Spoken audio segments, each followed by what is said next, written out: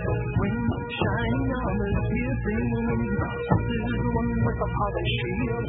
What goes back to the hill?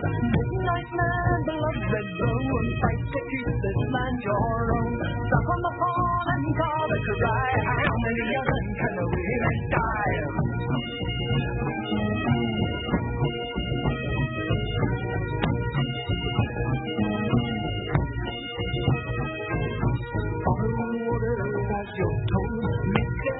Blood run cold, fight until you die. On the rock of force, my God, is hard to stop. So lose your mind, distress and pain.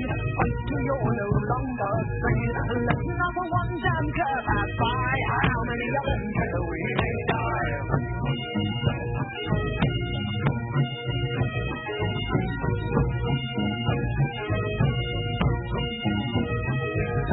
God, you willing children well.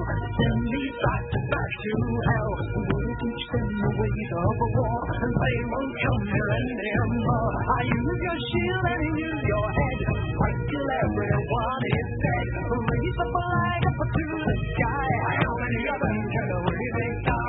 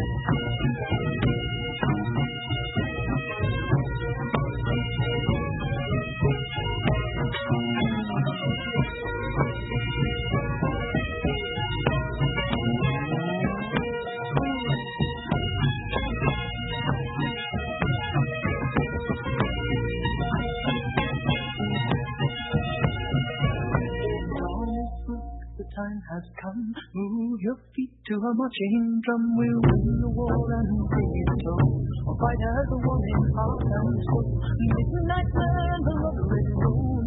You keep this land your own. Blow on the horn and call the cry. How many of them can really die? Shining on the piercing ring. Now this is the one with a polished shield. Fight them back to the hill.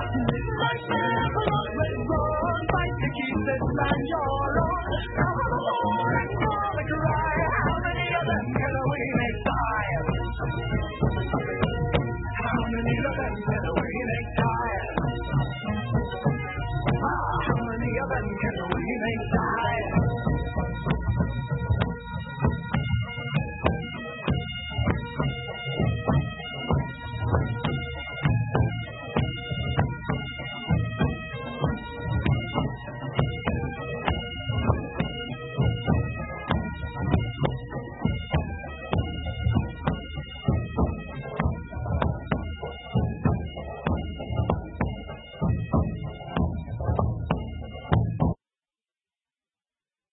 Hello, this is William Fink, and this is the Christogenea Open Forum. It is Friday, August 8th, 2011. Sorry, I have to take my glasses off to see the little date thing on my watch. I love that song because it represents the fighting spirit that our race should have, that our ancestors had for many, many centuries, even though it was often misdirected against our own kind. But today, most of our races, most white men in America and Europe have been chemically denuded by the pharmacology industry that they've been seduced by, and by fast food. And that's a damn shame. And we're going to have to wake up and be men again sooner or later, or we're all going to die.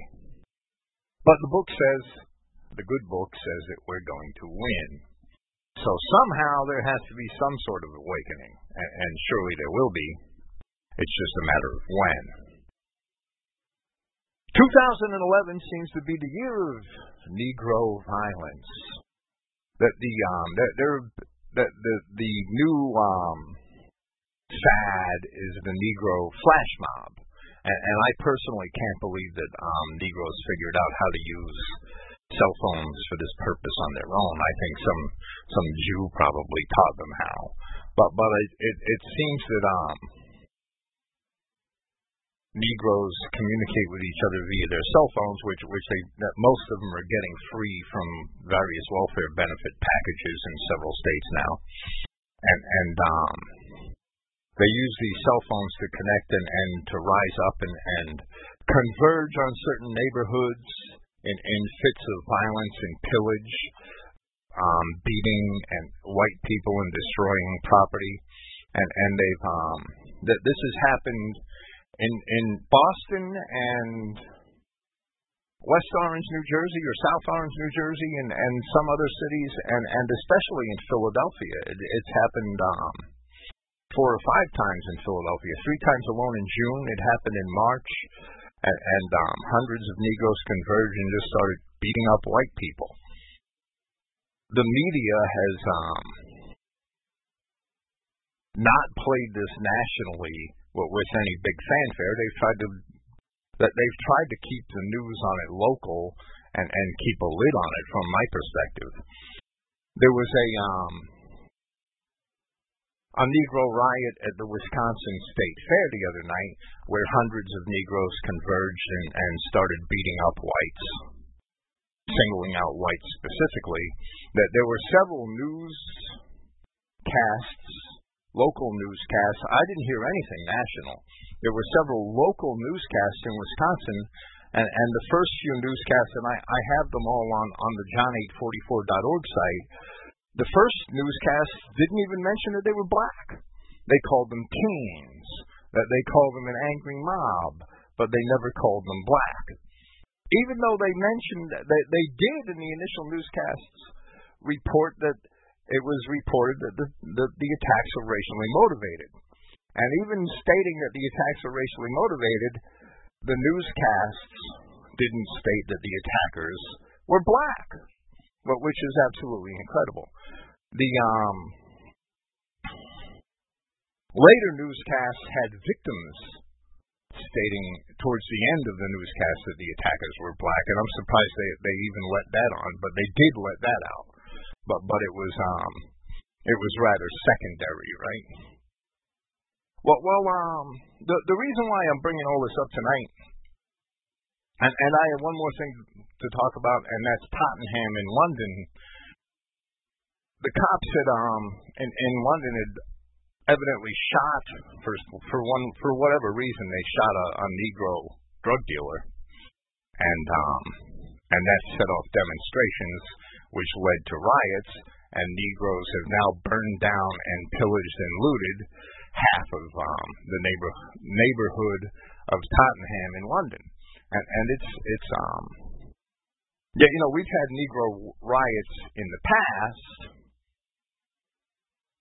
and while they didn't all have a good reason, the media was always able to point to something to make excuses for them, and not like the Rodney King beating or the Watts. I remember the Martin Luther King shooting. I remember those riots when I was a child. But the Watts riots in Los Angeles, I think at one point they attributed them just to the heat. It was too hot. Well, on one end of the stick, that they like to talk about how Negroes are acclimated to the heat, and then when they riot, they like to talk about how it's that they're rioting because it's too hot. That's just incredible. That's an excuse. It shows that liberals will make any excuse for Negroes. But basically now there is no, with these flash mobs in Philadelphia and these outbreaks of violence, there is no excuse. There's also a video on John844.org from Ottawa, Canada, where 4 or 5 dozen Negroes converge on a convenience store and basically wipe it out. And the video is from the store's security cameras, and they just wipe it out. And this, I think, is a sign that the Negroes are actually starting to believe the reports in the Jewish news media that show that the white presence in Western civilization is weakening. And the Jews have been trumpeting that. And the Negroes, some of them can read. And I think that this is a sign of the decay of our culture. And even though I'm not saying that this is going to be magnified anytime soon, and I'm not saying it won't either. I'm not saying this is going to magnify itself anytime soon. The very fact that this is going on, it was unthinkable, except for the remote incidents like the King shooting in the 60s. The very fact that this is going on would be unthinkable a few years ago. I believe that's it should be major national news. Nothing like this has happened at this scale since the King shooting and the civil rights marches of the 60s. And the media is really trying to keep a clamp on these outbursts of Negro violence. And what we need to do is we need to use we need to use this as a vehicle to witness to our white brethren. And every time that we get the opportunity, we should mention these sudden outbursts of Negro violence, what happened in Wisconsin, what happened in Tottenham and London, what's happening almost regularly in Philadelphia. Well, we should point this out every chance we get. We should make posts every chance we get and try to point people to the truth. And I'm not trying to get people free advertising for my website. Believe me, I don't make any money off my website, right? I mean, website visits don't even translate into book sales, to be honest with you. But I don't care. I'll give an example. Bob in PA made a username john844.org and started making posts about Tottenham on Yahoo News.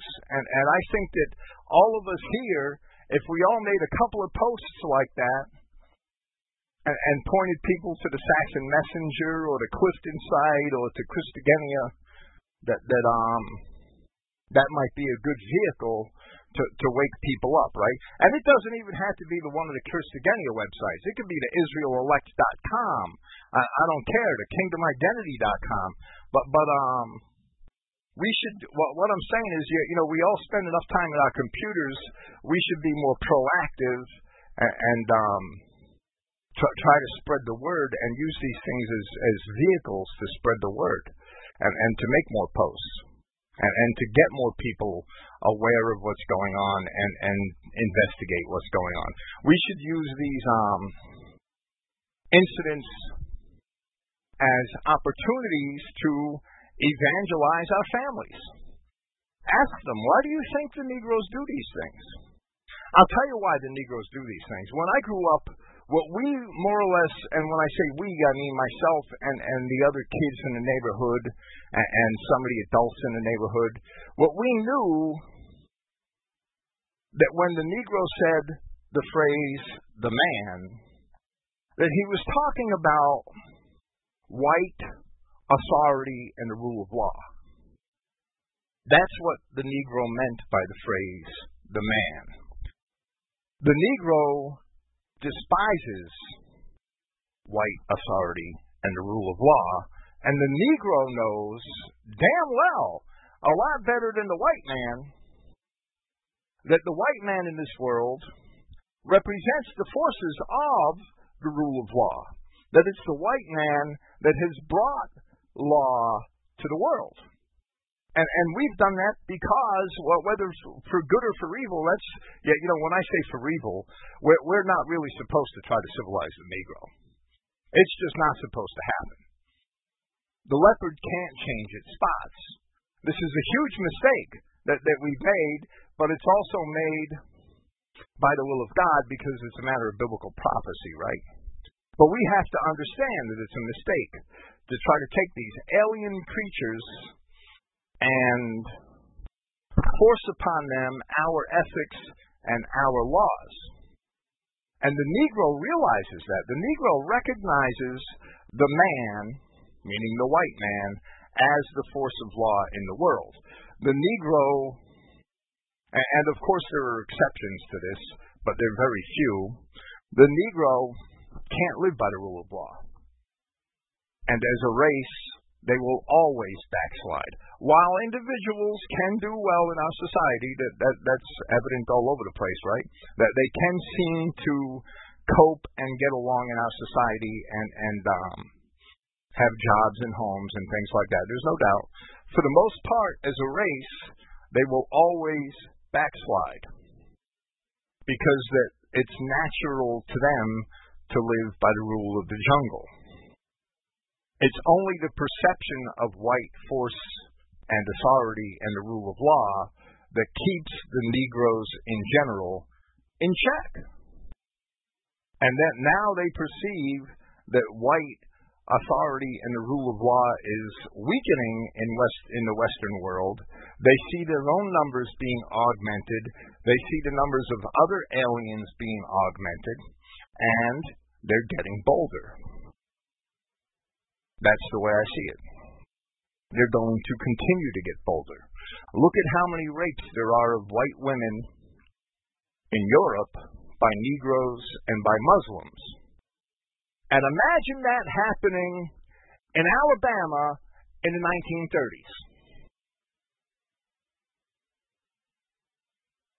There ain't no way that's going to happen in Alabama in the 1930s, right? But they're getting away with it in Sweden and Norway, and white men are doing nothing about it. They're not even pressing their governments to do anything about it. Not yet. Who knows? How far do they have to be pushed? How many white women have to be raped by these beasts and destroyed by these beasts before white men finally say, okay, that's enough, we're going to do something about this now? And I'm not encouraging us to take the law into our own hands, but what I'm saying is that as a society, we have to learn that these beasts are never going to voluntarily succumb to our civilization and be civilized. They can't be civilized. That's the difference between Eli James's theology and my theology. Eli thinks that the kingdom of heaven is going to be us ruling over them. And I believe that that's not possible. It's never been possible. It never will be possible. Because they will never accept white authority and power and the rule of law. They will always rebel against that because that's what they are. The leopard can't change its spots.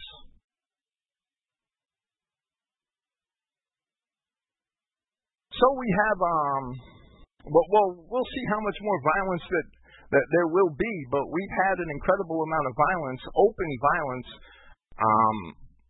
by young Negro people in Britain and in America against whites, and the national media is trying real hard, as from what I see, that they're trying real hard not to talk about it. But we have to use this as an opportunity and point this out whenever we can, and make posts, and whether it's emails, and point this out to our brethren, and show them what's happening.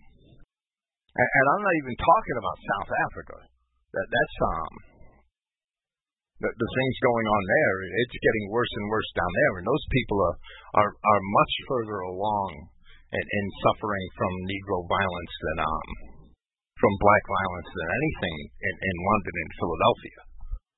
But when it starts to hit home, you talk to the average white guy on the streets of New York, he doesn't want to hear about South Africa. That's some faraway exotic place. He has no care for it. But when it starts to hit home, well, maybe they'll listen. That's the way I see it. I don't really have a biblical topic tonight. I decided to forestall it. I was going to cover my paper, Baptism in What? I may do that Saturday. And I may do it Saturday because this is going to be the last Monday night Christogenea forum, open forum, at least for the foreseeable future. I am moving this program to Saturdays, 8 p.m. on TalkShoe. There's several reasons why I'm doing that. For the last 7 months, I've left Saturday nights to Eli James on TalkShoe, and I think he's getting lonely, right? I think he needs some company. I'll just be on a different program. Aside from that, I've been doing these programs here on the Christogenea chat server for 15 months. Of course, I'm not closing the chat server. This has been a 24/7 chat server for 15 months, even though somebody's not here all the time. It's going to continue to stay open. It's going to continue to be a 24/7 chat server. There's a dozen or two good people here on any given evening, and everybody, all of you who are of our persuasion are welcome to come here at any time. But since I moved the chats here, I kind of felt, in some ways, it's advantageous because it's basically virtually troll-free, and that's been a wonderful experience. But it's also in many ways been bottled up, and there are a lot of people that are hesitant to come here for one reason or another that would come to TalkShoe, and maybe the exposure would be better. So it's weighing one benefit against another. I think it might be time for a change, because even though while 25, sometimes 30 people might show up for one of these Monday night forums, to get 2 or 3 people to participate in the conversation is like pulling teeth, and it's been like that for a long time now, and that doesn't make for a good open forum. I'm not castigating anybody, but I get a lot of people talking on the Euro forum when there's only a dozen people here. Maybe 6 or 7 or 8 of them are talking, and this is an open forum. It's supposed to be so that we could put out our questions, disputes, inquiries on the table, and discuss them openly. That's what I always envisioned of this forum, and that worked for a while, but it hasn't really worked lately. So I thought maybe moving this program to Saturday night would not only give Eli some company, let me leave it at that, but it would also breathe some new life into this program. Now, I still plan to give one presentation or another for at least the first hour of each of these open forum sessions, but I would also like to participate, to encourage participation, because I am probably, I hate to call myself anything, right? I'm probably the only Christian identity speaker, writer, whatever, who does this, who puts himself out there and is willing to engage in open discourse and conversation publicly every week. You won't find this in Eli James. You won't find this in Ted Wieland or any of those other clowns. You just won't find it. They don't do it. They get up behind a pulpit and they yell and scream and talk for however long they have to get their message across, and they leave. And they rush out. I really started this chat server to offer community, because that's what Christianity is all about. And to a great extent, we have had community here. There's a bunch of good people that show up here at least several evenings a week apiece, and that's a wonderful thing. But the open forum programs, if they're going to continue, that they have to be open forums, right? So I figure I'm going to move them to TalkShoe. There'll be more public, that the people will have the chance to talk anonymously, but I'm probably not going to let guests type in the chat. But if people want to call in, and if they're clowns, of course, they're going to get shut right off if they're trolls. But if people want to call in, that's fine. and that might open the door for more opportunities to reach people that haven't been here the last 15 months. That's the way I look at it. This is an open forum, and if anybody wants to talk, well, this is your opportunity. So far, the only taker is Bruce, but Bruce is a taker almost every week. Hello, Bruce. I've always been the sucker. No, I'm just kidding. Well, there's a certain free spokenness. Open, to speak openly is what the Greek word that Paul used, that he may have boldness. That Greek word was to speak openly. Parasia. It encapsulates the same idea that the founders of this nation tried to encapsulate when they said when they talked about having freedom of speech. There's no doubt.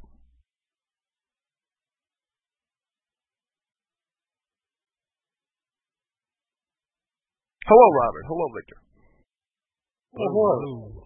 Victor, welcome back. I wanted to mention before I don't know where this topic is going to go, but you did mention the fact that I'm posting on Yahoo, and there are some interesting things about that. You noted my frustration last night, and I still haven't figured out all the words, but Yahoo does definitely flag specific words that will not allow you to post if you have those words in it. Two of those, I know that it won't let you put Negro in there, so you have to disguise that. And the other one it won't let you do is Jewish if it's not capitalized. It has to be capitalized in order for it to post your comment. And then I have another post last night. I was trying to get in there. I was unsuccessful because what they end up doing is if you attempt to post something a number of times, they'll flag your account and you can't post anything for a while. So it's a very interesting process, but they've made the comment section as politically correct as possible. And I was kind of wondering why there weren't more people like us in there posting, I wouldn't say derogatory, but at least bringing up the Jewish issue. And some of the reasons are the fact that your comments will never appear if you have certain incorrect PC or non-PC words in there. Well, that's right. But these posts, these major events are a good opportunity to make posts and link websites like 911missinglinks.com or the Saxon Messenger or whatever, and hopefully maybe bring somebody to read one of those websites and to waken up to why these events are happening. Exactly. Now, what Yahoo has also done is it won't allow you to put a link inside there. It'll flag it right away. So the way okay, but you can put John844-not-com. As my username, I put John844.org, and that. Well, that's perfect. That's ingenious. Yeah. Right? Well, I figured that one out right away. But I'm saying that they have all these little rules to keep people like us out of there. Right. I mean, it's amazing what they'll allow you to say about, quote, other races, but they seem to, they're really picky about the blacks to some extent. They can't make, I mean, you can use black because black and white are colors anyhow, and it's really very difficult to flag that. And certain people were doing darky. That worked. I haven't figured out all the words. I had a couple of other posts I wanted to put up, but my account got locked out. And John844.org? Yeah, it's back up again now. But what they do is they lock it so you can't post. Well, you can start with John844.net. That'll work too. No, you got to start a whole nother email account. They flag the email account. Okay. Well, I have access to unlimited email accounts if you want, right? In fact, you could use anything.christogenea.org as an email account, and it'll come back as a valid email account. They have three separate things that they'll accept. It's got to be Google or Yahoo or something else. If you're going to use Yahoo hosting. Yeah, they've got it restricted now. YouTube has done the same thing. So it's once you get your account flagged in YouTube, it's extremely difficult get these posts out. And I think that's what's happening with the camera video that took place during the Milwaukee riots, where the blacks went nuts at the fairground. They flagged the accounts that were posting the phone camera videos, and therefore, in order to get those back up again, those people had to go through hoops to get a new account. So my Gmail account was disabled for 2 days this week. Earlier this week, I didn't make a big stink about it on here, but I don't know why Gmail did it. Right? It was down for an entire day and most of another day, and they apologized and all that about my account being disabled, but I don't buy it. I have no idea why it was disabled, but I never have had a problem with it for 2 years. And I stay signed in because I'm always in Google Analytics, right? Yeah. So I sign into my account often because my Google Analytics account for Christogenea is tied to it. Well, they're getting more clever, and I think that we've got to get this stuff out while we can. I didn't realize how bad it had gotten in the comment section, because I commented before without big problems. You could basically put anything in there. But they're definitely flagging the stuff now. This rioting has got to be flagged, in my opinion. This is ridiculous. I mean, not flagged, but I mean, we got to get some comments in there, at least where to go to get real information. Well, right. It's the perfect opportunity. Is the Wisconsin State Fair and the websites, the news articles that talk about that. It's the perfect opportunity to get links to or to direct people to Christogenea or to any Christian identity websites, right? And I would encourage people to use as little derogatory comments as you can.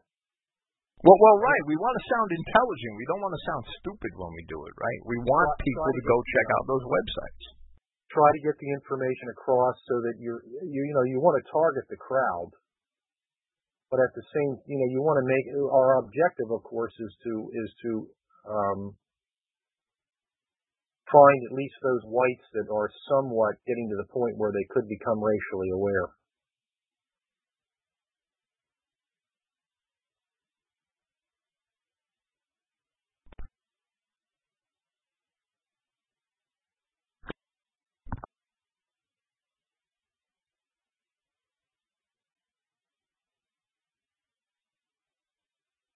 I'm going to throw something in there real quick. This may not be your experience. You may have a totally different experience where you are in Pennsylvania,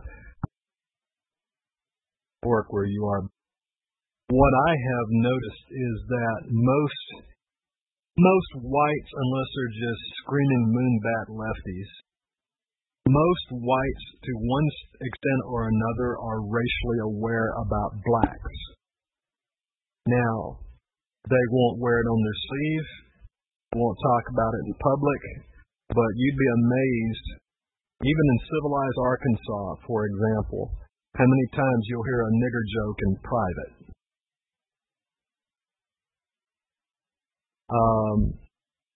Most white people, in my experience, understand how dangerous blacks are. So it wouldn't take a whole lot of, they just see this stuff on TV, for example, and I don't know how much coverage it's getting on the news because I don't turn the thing on except for little select channels I watch. But I don't know how much coverage is getting, but I don't know how much people are seeing, but I know the word's out about these riots. I know because I hear about it on the street. They're clearing some stuff, though, Victor. If you're not looking for it, what they're doing is they're actually visibly showing you whites on the news, from what I can tell, even from the Yahoo pictures. So what they're trying to say is that it's just a bunch of different people, when in reality we know who it is. It's these blacks chimping out like they usually do. And I would say that you're correct in your assessment of whites in an area where whites have been exposed to large groups of blacks. Yes. I've noticed in California where There's not a large black population, but there's, it's more Hispanic here, if you even want to call it that. That a lot of these whites are not aware of how dangerous blacks are. They're just simply not aware of it. And the same thing with the middle of the country. They still think that because they have a less exposure to blacks, that there's not a huge problem. And they almost have to get to that point where there's a critical mass of blacks and things go to hell. Then they become aware. But that's too late. Then their community's destroyed. But I'm telling you what I'm hearing out on, I say, the street. And I literally mean there, because there's like one street in one real street. What I'm hearing from people face to face, they understand that it's blacks rioting up there. A friend of mine, talked to him yesterday, pulled up to his house and we're talking, and he said, well, did you hear about them niggers rioting up there up north? Yeah, man, I heard about it. I mean, and this guy doesn't use the internet. He could spell internet. So he heard about it from somewhere. I'd almost say there was more awareness in the 60s when these bunch of blacks, the blacks were burning down Wilmington and Philadelphia, and they were burning down all of our major cities. I happened to be in that area in the 60s. So that was prevalent, and I'm almost irritated with my parents' generation for not instilling that in my generation. Because they damn well did know that it was the blacks burning down the cities. Now we have the same issue again. It's like deja vu. One generation later, what are the blacks doing? They're burning down white cities again.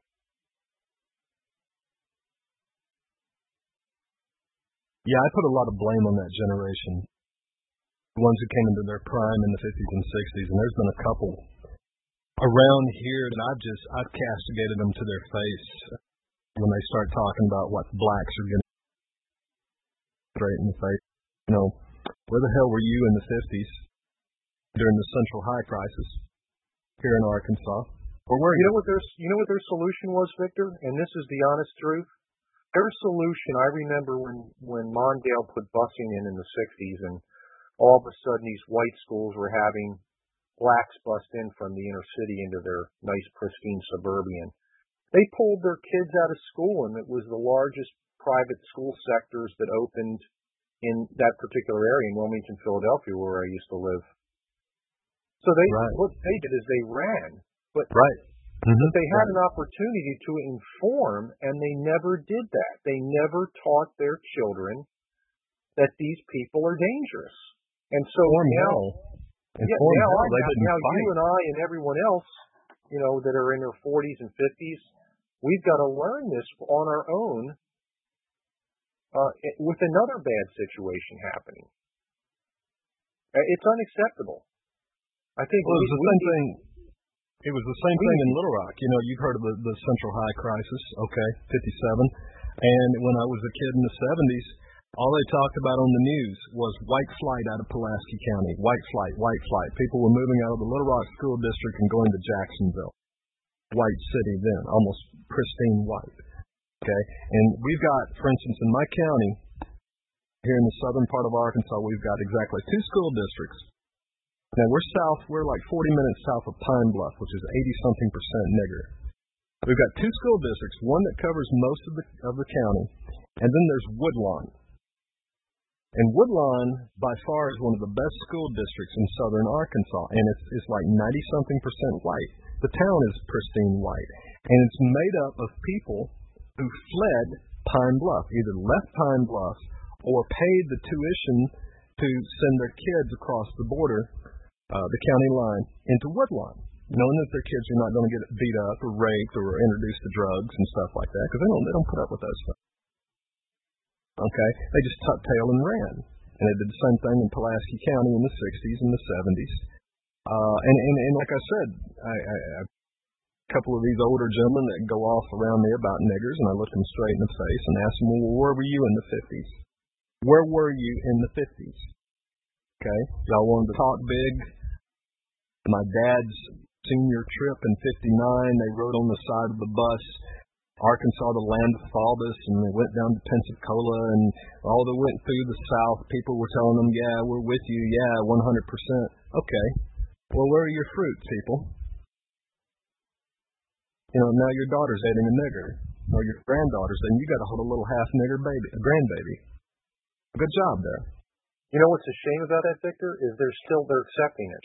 By accepting that niglet, they're accepting the fact that they've been conquered. Yeah, absolutely. Well, they feel like they have to. Now they're old. Now they're old, and they're like, well, what the hell? Well, why should I get upset about it? Go along and, And that's exactly right. It is an invasion, and we have been conquered. And everybody that accepts that those grandchildren or those son-in-laws or those daughter-in-laws are accepting that they're servitude. They're accepting that they're having been conquered. There's no doubt. Well, it's not a coincidence, I don't think. In the early part of the 1900s, so like 1913 specifically, you get things like the federal income tax coming in, but also you get these progressive movements like the formation of the NAACP and other things going like 100 years now, so it would be like 1911. Wow, it's interesting how all those game changers popped up in the same 20-year span almost. And there's other things I could name. No offense to any of the ladies in the chat room, but the women's suffrage movement really takes off in that time period. All the game changers that castrate the white male. And that is my great grandparents who were of age in their prime at that time. That's how long ago we've been conquered. Well, that was when the kingdom was given over. Well, I have no doubt. But that doesn't mean we have to like it, and that doesn't mean we can't try to make our brethren aware of what's going on. That's our obligation. Ye are my witnesses, and that's our obligation, is trying to relay this truth to our brethren. Oh, just an aside, Bill. Not that it really means a whole lot. I love that song, The March of Canberra. And I noticed quite some time ago that Harold Covington had put a video on YouTube, that song as an NBA recruitment thing. The one small issue I have with that song, and I don't know if you know it or not, is that it is sung by a transsexual. Wow, I didn't know that. I'll never play it again. Heather Alexander used to be Alexander James. What the hell? Yeah, it's still a great song, man. Play it. Forget about that. Just go ahead because well, this is my last open forum here. I mean, I'll still do the Euro forums here, but the open forums are going to talk show where I can't play songs. Oh well. I mean, I could, but the quality would be horrible, right? Yeah, you'd be playing it over your phone. Yeah. I just thought I'd throw that in. That is horrible. That is And I started to email Harold Covington about that, and I thought, no, why bust the guy's game up? He mileage out of that song. So. Well, I was going to tell you who it was in this forum that turned me on to that song, but now I'm keeping my mouth shut because he's a good guy. I don't want to set him out there. I mean, most people don't know that, I guess. Wow, that's a horrible thing. Yeah, he's a she now. It's androgyny. Is it a he or is it a she? Is that the blonde in the icon that I'm looking at in the preview? My Linux machine gives me a preview for the icon, right? It's an it. Wow. That just burst my bubble, Victor. That's like finding out that Michael Jackson was black. No, I'm kidding. I'm just kidding, I swear. Should I have kept that to myself? That's only a joke. Because I really do love that song. I've always liked it, and I was pleased to see Covington use it, and I was doubly pleased to walk in here tonight. And that's just, I mean, come on. I mean, I like ABBA, and they're a bunch of screaming left. Yeah, I've actually used that song about 4 or 5 times the last couple of months on open forums. I won't use it again. I promise. What else do we have tonight? We have to have something else tonight. I mean, this is I know I didn't have a whole lot to talk about tonight, but I think this Negro violence thing is important, and we have to use this as our opportunity. Events like this we have to use as our opportunity to reach the mainstream, to try to elucidate to our brethren why these events are taking place.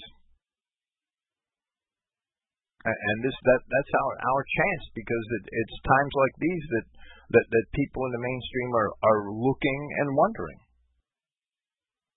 One of the funniest comments I saw on the Milwaukee violence that took place is a white individual, I guess with his entire family, was discussing the fact that they wish they could take a couple of the chimps home to explain to the chimps how wonderful whites really were.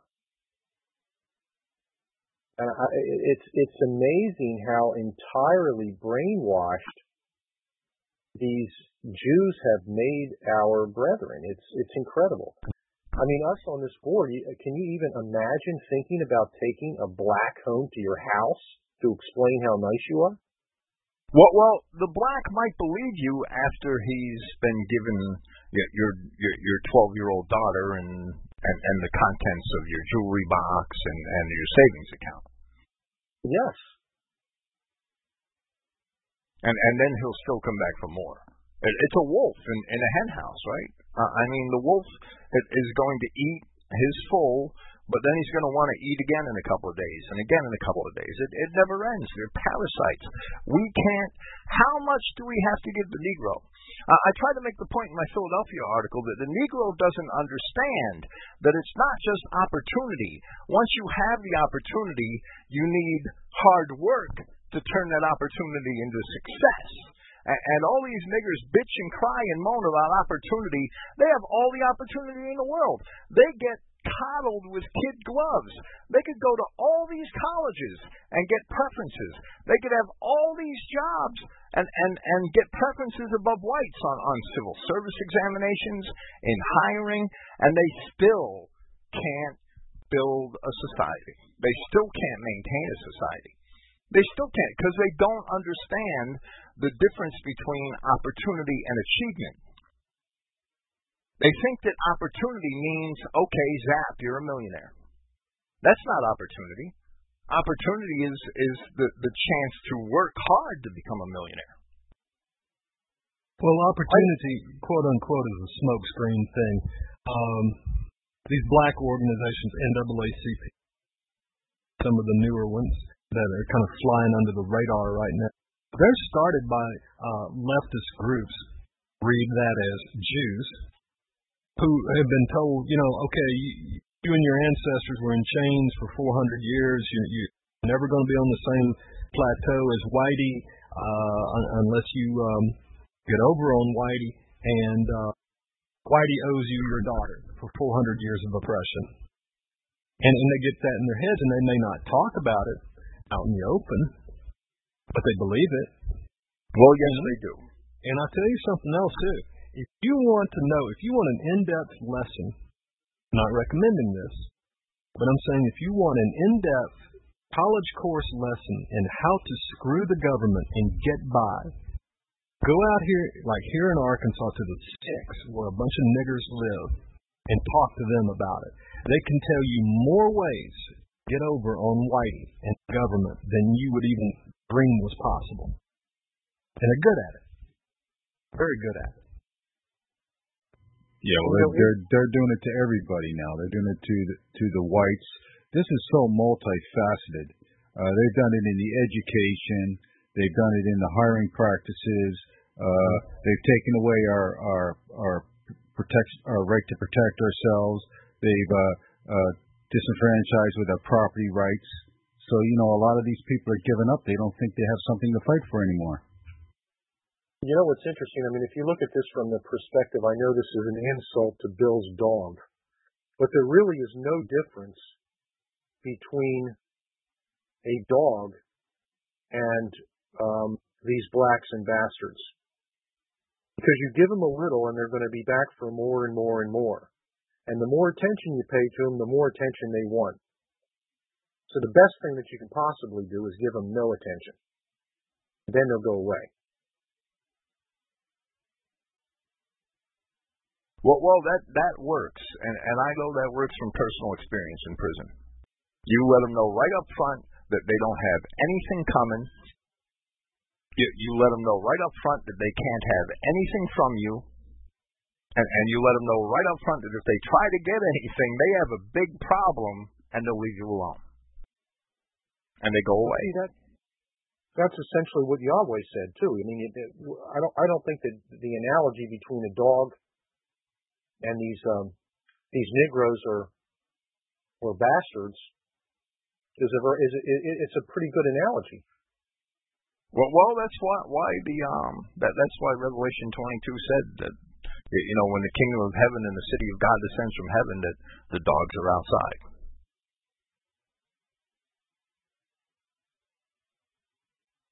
That's very plain, and they're never getting into the city, and that's exactly what they are.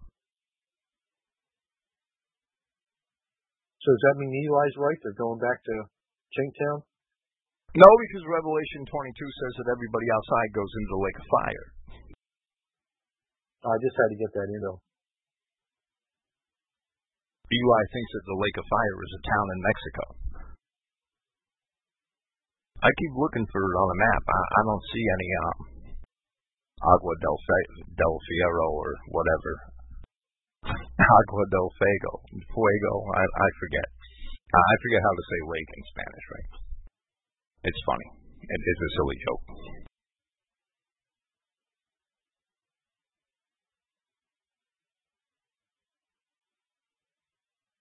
Robert, you have something to say?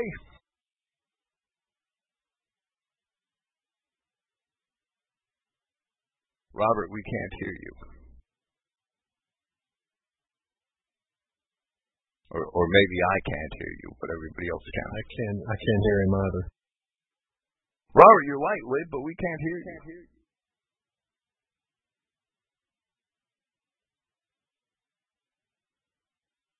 No, it's not working, Robert.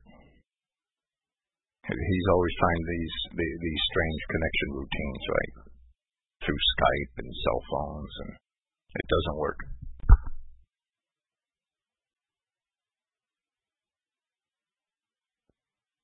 Okay, how about now? I'm muted. Well, that might work. I think Spanish for lake is lagos. Yeah, that's it. I couldn't remember. Is that it? Is that all you wanted to tell us? That's all I have right now. I'm listening. Thank you. Okay, Robert. Thank you. Gallagway is here. He speaks Spanish. He could have fixed me up, and he didn't.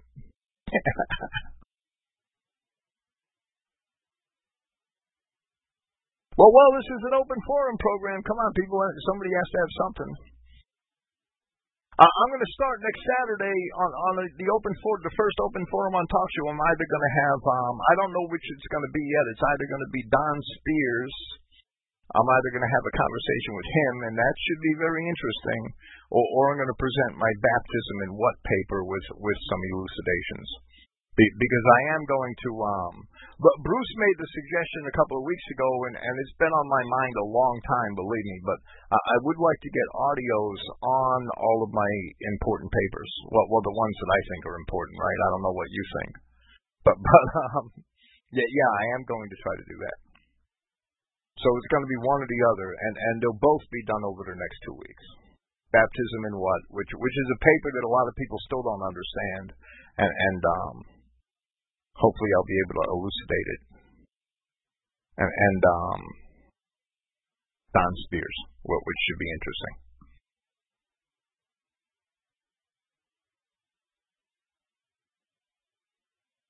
So, Bill, on this getting out of Babylon, other than just starting to disconnect yourself from the system, doesn't that, I mean, to me that also means getting out of these highly highly mongrel populated areas.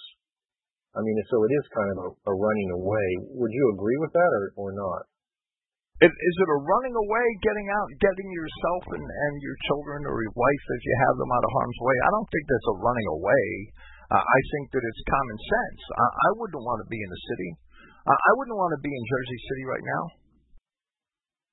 I wouldn't want to be in Philadelphia or Westchester or one of those towns right now that are 50, 60, 80% black. What's so far enough away, though? I mean, eventually this encroachment of these beasts are going to be pretty much everywhere. I mean, basically, it's common sense to be far enough away to be and to be self-sufficient is the ideal, and you don't have to be too far away if you're self-sufficient. I mean, the way I look at it is this: if Yahweh wants you to survive until His arrival, well, you're going to survive, right? I mean, there's no doubt about it. And if you live through a good old age and die, well, that's fine too. If your children or your progeny or your heirs are going to survive, they're going to survive. And if they're not going to survive because Yahweh doesn't will it that way, well, then there's no way that you're going to find safe haven, no matter how far you are away. So location is not everything, right? My idea is that you be far enough away to be out of general harm's way and to be able to be self-sufficient. Yeah, being far away from the cities usually means lower taxes, right? Not always in every state. It doesn't seem to mean that in New York, but in most places it means lower taxes, and it means less interference with local government, and it means that you have more land and the ability to be self-sufficient. I think that's very important. Our people, and it's not only just in case the economy crashes, but we should be self-sufficient to the greatest degree that we can, simply because we shouldn't be relying on the Jewish fast food companies and the Jewish processed food companies for our sustenance. They're not going to keep us healthy. Food that we grow out of the ground and eat, that's the only guarantee that we have to get halfway decent food. Well, I also see this from another perspective, too, in the sense of not just the food thing, and this is kind of where I wanted to go a little bit, but it's also, it seems that a lot of whites use Jews as advisors for every single part of their life, whether it be the medical industry, the health industry, the financial industry. And that's like going to Satan. And Satan, what do you think I should do in this instance? Exactly. Satan, what do you think I should do about this? That's crazy. Right? I mean, it's suicidal. It is the way, though, isn't it? Yeah, well, yes, you're right. That's staying in their system. I understand the self-sufficiency, but, the Indians tried running away. There's got to be a point where we got to stand and fight. Well, right, but what I'm saying is that we should get out of their system. We shouldn't take their loans out. We shouldn't take their credit. We shouldn't go to their doctors and their hospitals. And there's a lot of things that we could do on our own, which when enough of us do it, we're getting out of that system, and it's going to fall in on itself. I kind of think the other way, too. I would think that we should try to get in areas that are predominantly white because we're not supposed to be mixing with these people. Isn't that part of taking control of your local government? There's a Jew in every board, I'll tell you that. Well, right. You could do. I believe that you can make a difference with people and use local government as a vehicle to make that difference with people. But you're not going to gain a political victory today. It's not going to happen. I mean, you might do it at the town level and be able to do good things for your town, but you're not going to get beyond that. Isn't that the way the Constitution was set up? Your most important government is the one that's closest to you, and we've just got turned around with this 14th Amendment bullshit. Well, right. All politics is local is a true old adage. There's no doubt. Like everybody's talking about, the parents and the parents before that generation, but, they split up the family, they put the wife to work, They got your kids in the school. I'm doing an article on this AWARE program, something about anti-white prejudice and all this bullshit, and we let them get away with that, and we're paying the bill for that. It's about time we started saying, no, that's enough. Well, let me tell you what I noticed about the political process when I was in my 20s. I worked for county government for 12 years in my 20s, right? And actually from the time I was 20 until I was 32. And I noticed, and I was in New Jersey, right? The land of Democrats. It's all Democratic, and I was a conservative, and I was caught up in that Democrat, conservative, Republican, liberal paradigm. And I thought I should be a conservative Republican, and that's what I claimed until I woke up, right? And I was like the only Republican in Bayonne, New Jersey for a long time, I swear. Well, working for local government, you go and vote in local elections because it has a direct impact on you. And working for local government, I realized that just about the only people that voted in local elections were the people that worked for the local government. The school teachers all voted, the cops all voted, the firemen all voted, the public works people and the street sweepers, they all voted. But the local people, the people that actually made the money to pay the taxes so that those people that worked for government could collect their paychecks, they didn't vote. They only vote in presidential elections. And when they can't get their candidate, or when they're not happy with who wins a Republican primary, or they're not happy with this or that, they don't realize that it's because they don't engage themselves in local politics. None of them do. It's crazy. The voter turnout for a local election in New Jersey would be like 10%. And all of the public employees go vote. And of course, the candidate that gets in is usually the candidate that's made the most promises to the public employees. To the teachers union, the cops union, the firemen's union. That's why they're making all the money today. Up here, you don't have a job if you're not a teacher, a cop, or a fireman. There aren't any other jobs left. Hardly. It's incredible. But that's because the average working person doesn't engage in local politics. They only go vote when they think it's important. When the president's running, they'll go vote. And the opposite. That's the opposite in a farming community where people have strong property rights.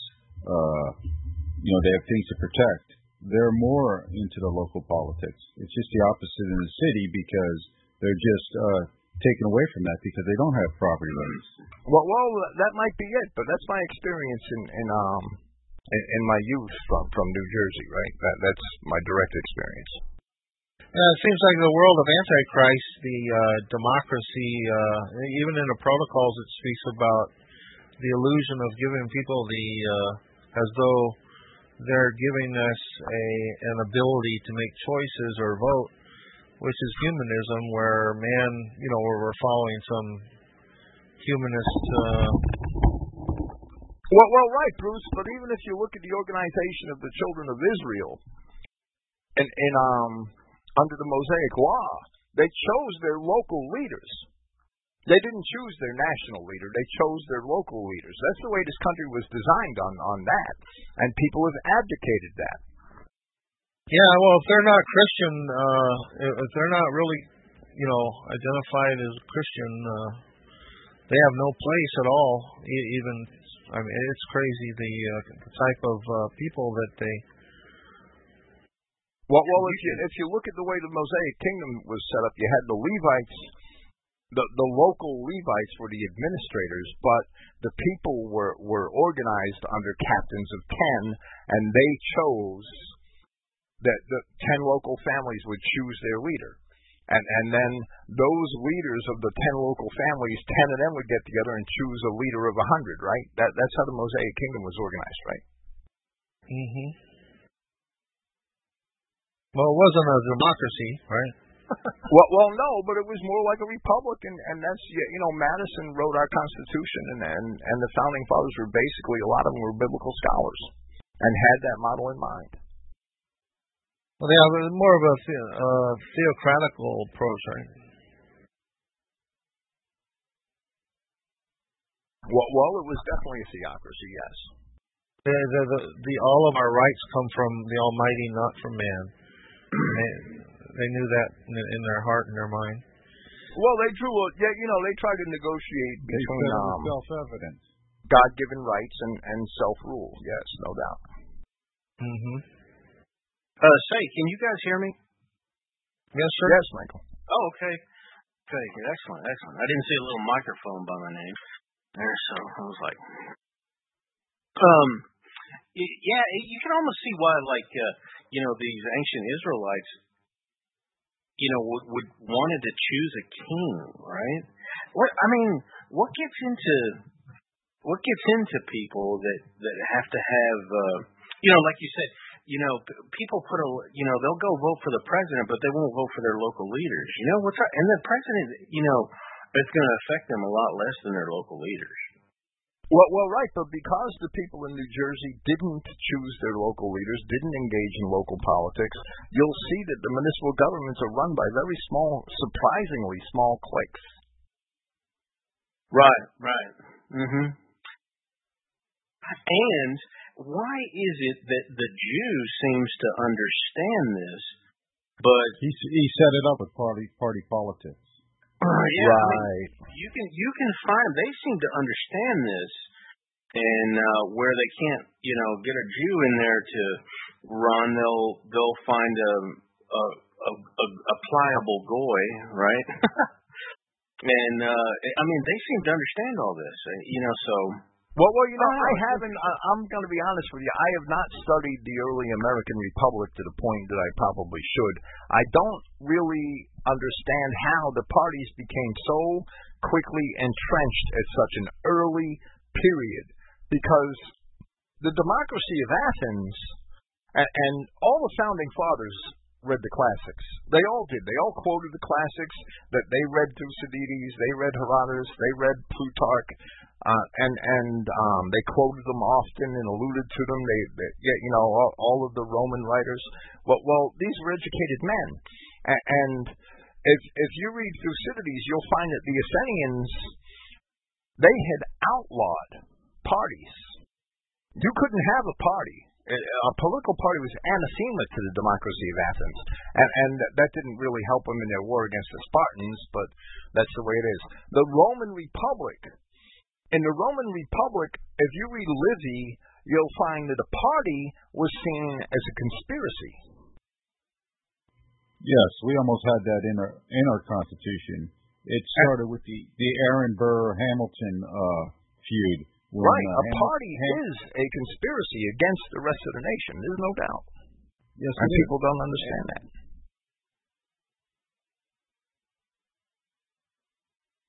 But that whole Aaron Burr, Alexander Hamilton feud, that started people getting together in parties, the way they manipulated that electoral vote there for Burr to lose to Jefferson. Right, I need to study that more myself, but it's incredible to me that it happened here, because all those men, the preponderance of them anyway, were well versed in the classics. And in classical history. The thing of it is supposedly the American Republic is patterned after the old Roman Republic, right?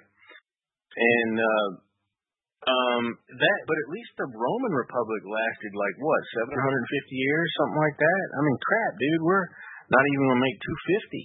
Well, the actual Republic period of Rome lasted about 450 years, right?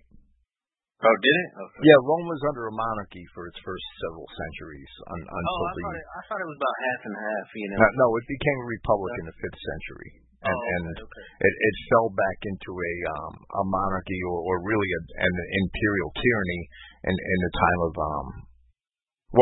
it dabbled with that in the time of Sulla, but it fell back into it permanently from the time of Octavius, right, Augustus Caesar. Right. You mean right after Julius Caesar? Julius Caesar wasn't a... No, he ended it. He ended the republic. Right. Okay. Right. Oh, that's right. He would have got knifed, right? He never really would have got a chance to. Yeah, there was a triumvirate under Julius Caesar, right? Right. But there was a time. There was a time. I think it was Sulla who was a dictator for 20 years, in around 100 to 80 BC, or in that period. And they tried for a long time to get that Republican form of government back, and they never could do it, huh? That's because they lost their landholdership to the upper class, and you had less of them owning land. So they depended on the government, which is what happened to us. I don't think these cats understood what they did when they put this when they took us away from the Articles of Confederation and made us an unchecked central government. Right. Yeah, there's a lot of people, and I'm not really, I'm not studied in Articles versus Confederation versus, pre-13th Amendment type people and this and that, but some people say, hey, take me all the way back to the Articles of Confederation, take me all the way back to that time. That's the America that they want, right?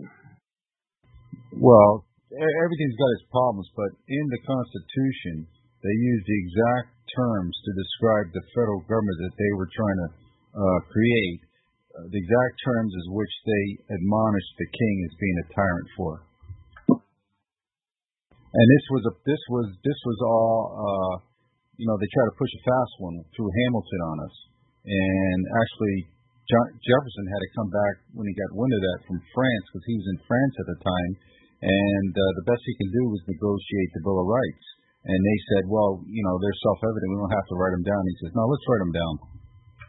Yeah. Well, I'm afraid that the tyrants back in those days are going to look like little kids compared to the tyrants that we're going to face.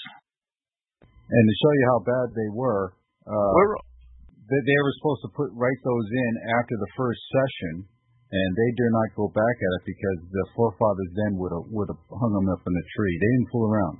See, that's cool, and that's what I like. I like people that I know, and that's what America's got to get back to. And I guess we're just going to have our economy and our AAA,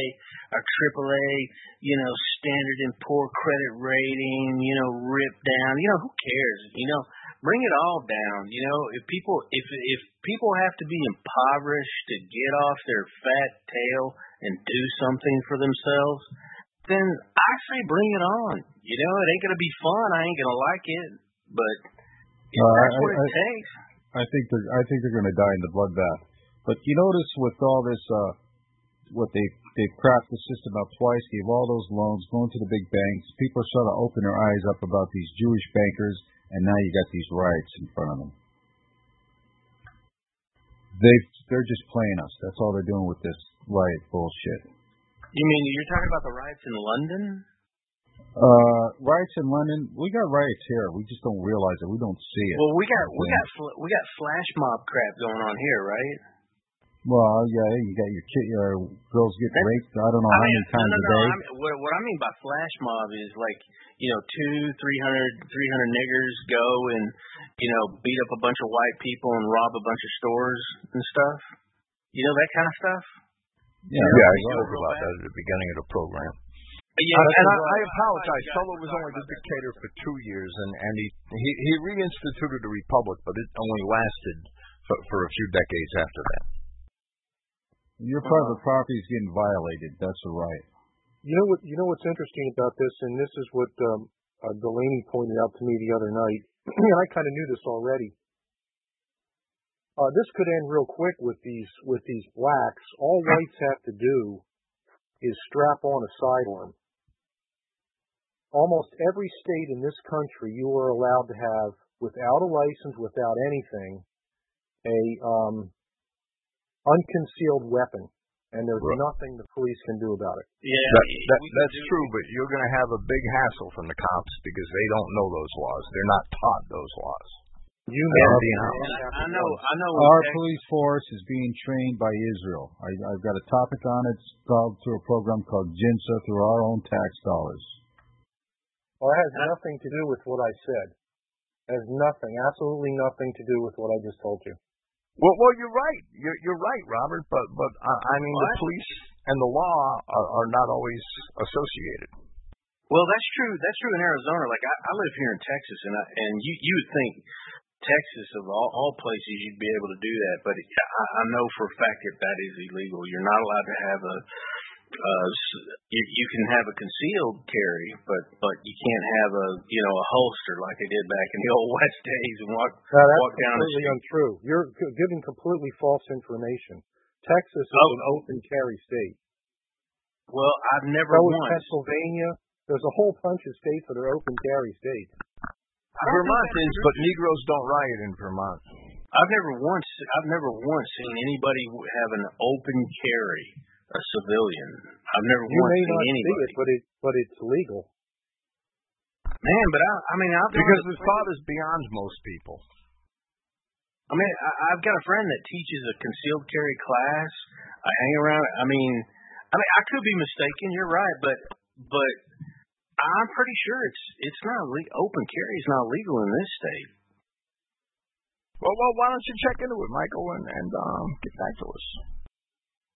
Yeah, I thought it was just the opposite. Actually, you may be right on Texas. Non-permissive open carry state. Here's the map. Texas used to be an open carry state. Obviously, they changed something. They probably changed it because they don't want you shooting the frickin' Mexicans. Because we would do it. I think you got a point there.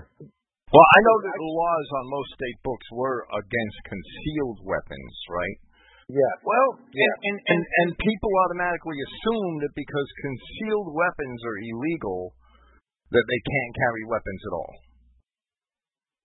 Right, and the law, and today's law, it's like, well, here in Texas, all I can do is really speak for Texas. It's like you can have concealed carry, and as a matter of fact, they encourage people. They encourage it.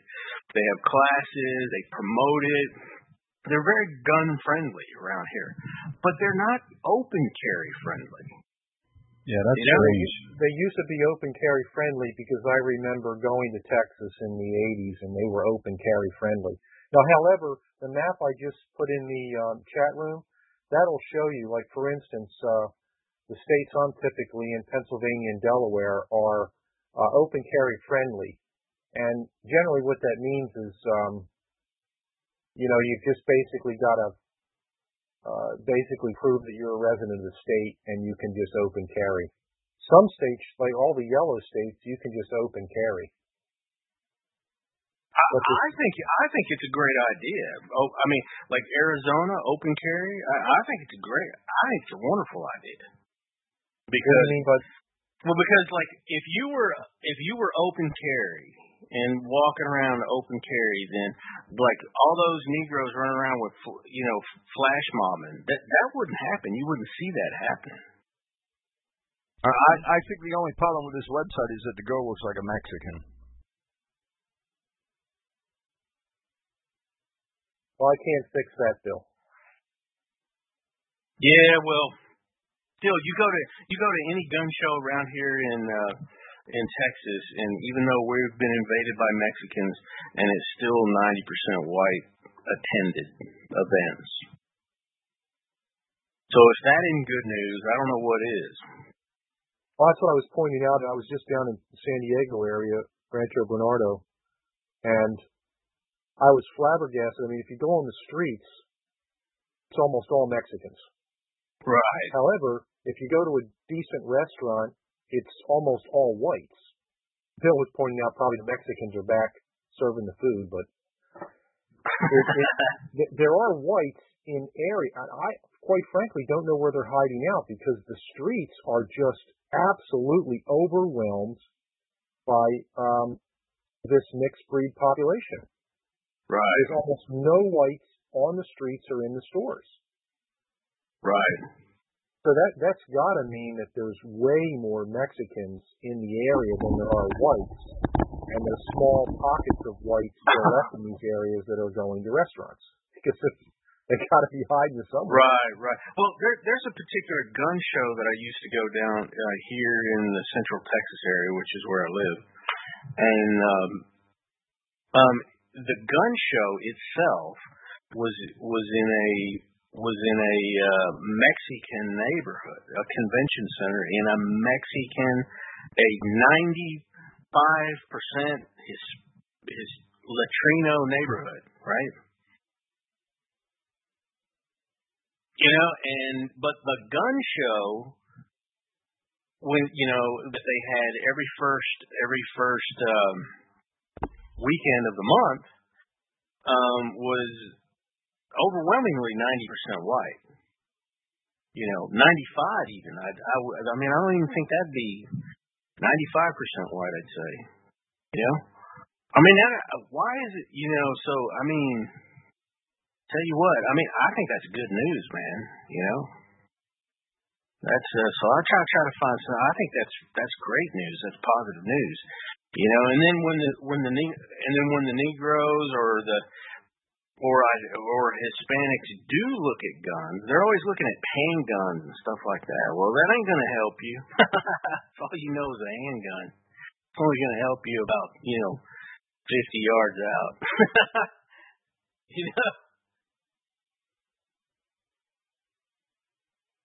You know what I mean? Uh-oh. Boxer. But most people can't hit anything with a handgun at 50 yards. Right. I thought I lost y'all there for a minute. Actually, most of the cops I knew can't even hit anything with a handgun at 50 yards.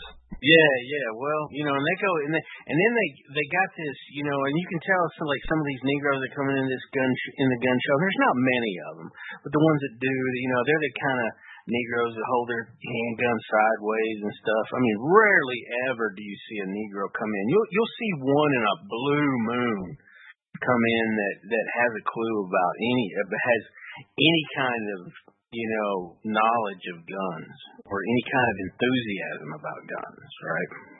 Yeah, but they're getting trained in the military. Yeah, this is true. But what do they get in the military? They're just gonna be grunts, right? With the standard issue,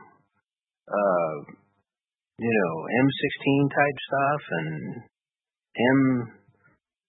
M14 or if things break down, they'll be the warlords. Right, because most Americans wouldn't know which end of a gun to hold. Most white Americans. The hunting culture is just about dead in this country. The city people have only seen guns on television.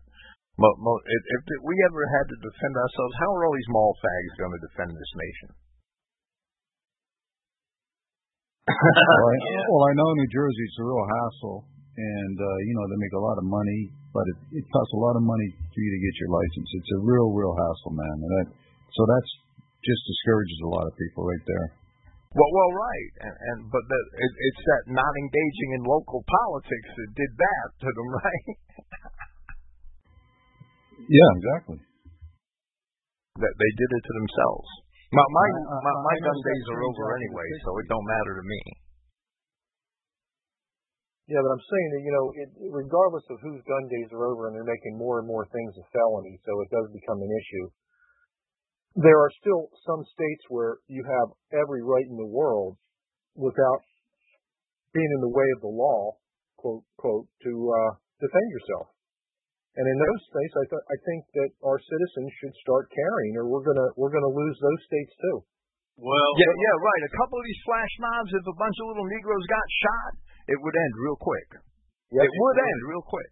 It would. It sure would. Now, what's the law? What's the law? Okay, let's say like here in Texas, you gotta have a license to be a concealed carry.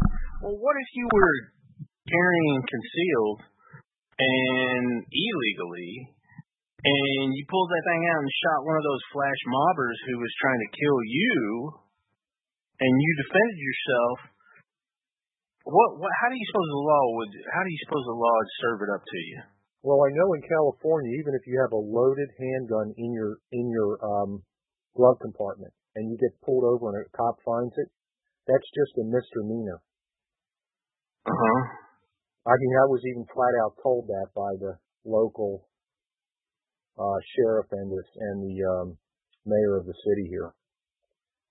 So some people think that these handgun things can be really bad, but you got to imagine that when these police are dealing with gangsters every day, with all these Mexicans here, and a white guy having a loaded pistol in his glove compartment in Salinas is not going to be as significant as this guy getting shot at by. Well, I'd like to think that, but you know, you never know. Look at that guy that shot those guys that attacked him in the subway in New York City. Well, that's they made his life hell. Yeah, but that was a political statement in New York City. Well, that's what I'm afraid of, though, is that I'm gonna there's a flash mob running through. I'm down at a music festival in downtown downtown Austin or something, and the flash mob comes running through there, and somebody tries to, a bunch of, half dozen Negroes try to come, take my life or whatever, right? And I pop my gun out and I say, I scatter them and I kill one in the process. Well, what then? What then? You never know until you go to trial. You're going to have to prove that your life was threatened. You're coming up with scenarios like, what if I got struck by lightning? Number one, in most cases, you're not going to have yourself in a position where you're going to have a bunch of these apes going around if you're smart. But second, if it does happen, so you want to have your life threatened versus doing the correct thing, which is being able to defend yourself. Well, I don't even understand the question. To me, what you're asking me is so idiotic that I don't even understand the freaking question. It's like a junior high kid going, what if, oh, Daddy, please tell me. What are you doing? What do you think? You defend your freaking self. These are stupid questions. This is why we're in the position we're in today, is because no one's willing to defend themselves or their family. Period. If you want to whine like a little girl and say, oh, the policeman's going to get me because I shot the black guy that had a knife in his hand and was ready to slice a hole in my head. Come on, wake up. Well, in other words, we have to defend ourselves and stand up for ourselves and ask questions. Well, I agree with you. No, that's true. I don't think I'd lift my skirt up exactly and run away like a little girl, like you're spelling it out there, dude. That ain't gonna happen. I thought I was asking a pretty fair question, but I don't think these are fair questions. I do. I think they're fair questions. You're worried about somebody smacking you on the hand when, first of all, I use common sense, you're not even going to be in that position. I phrase the question. I go, how would that play out? I know what I would do in the situation, but how would that play out in the law? You won't be dead. Yeah, the nigger wants to kill you. Yeah, but there's worse things in there's worse things in life than being dead, as far as I'm concerned. And one of them is just being locked in a box for me for the rest of my life.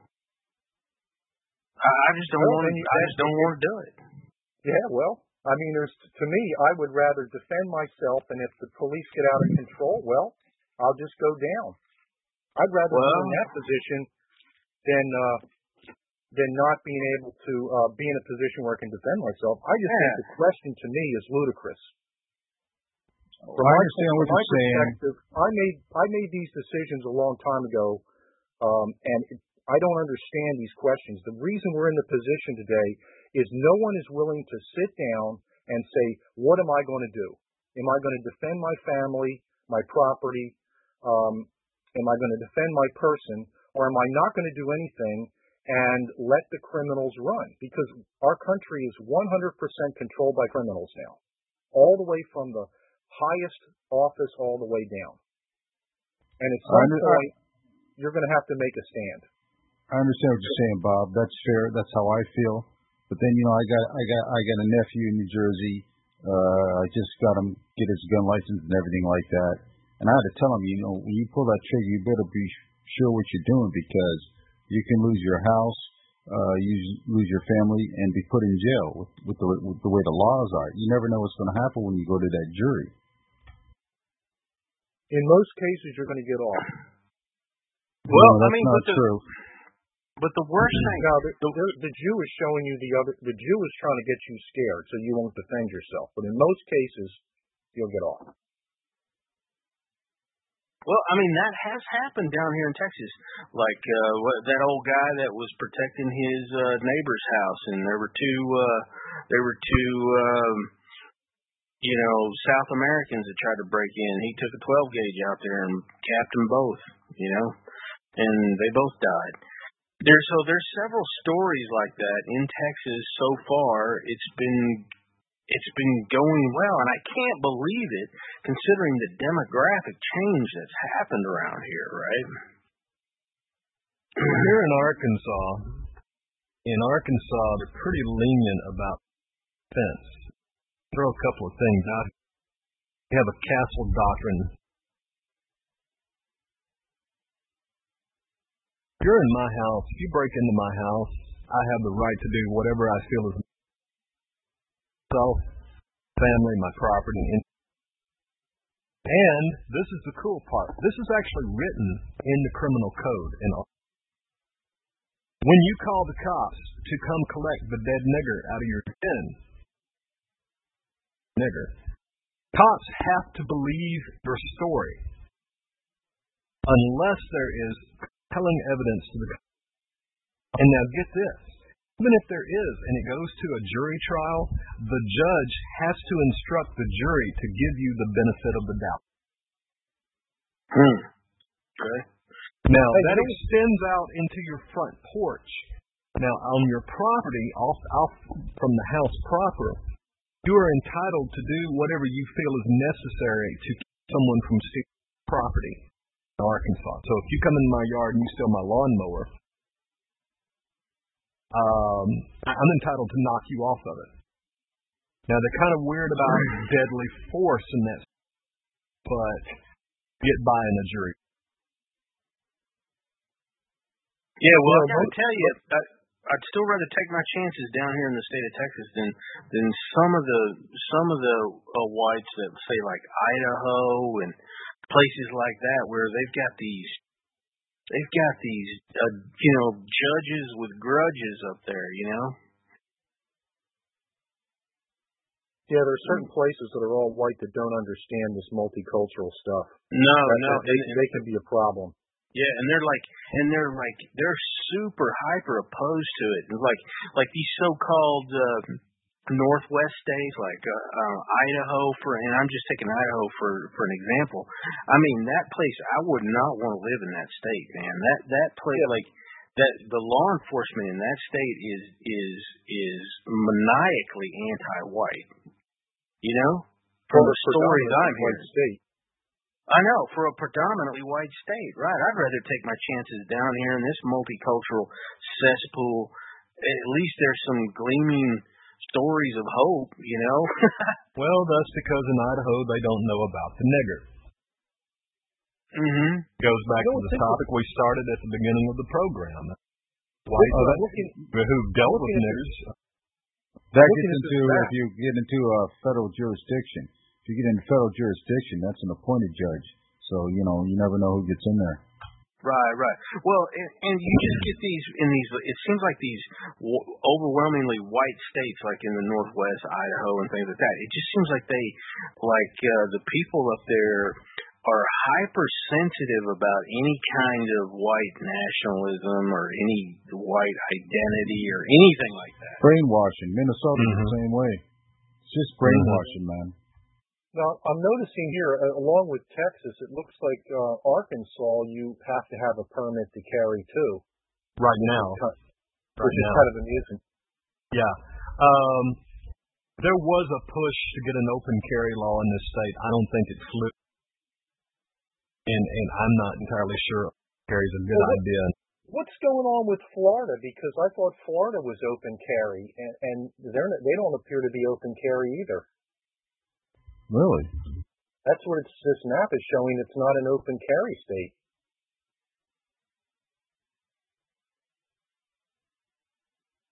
I saw a video. It was a couple of days ago.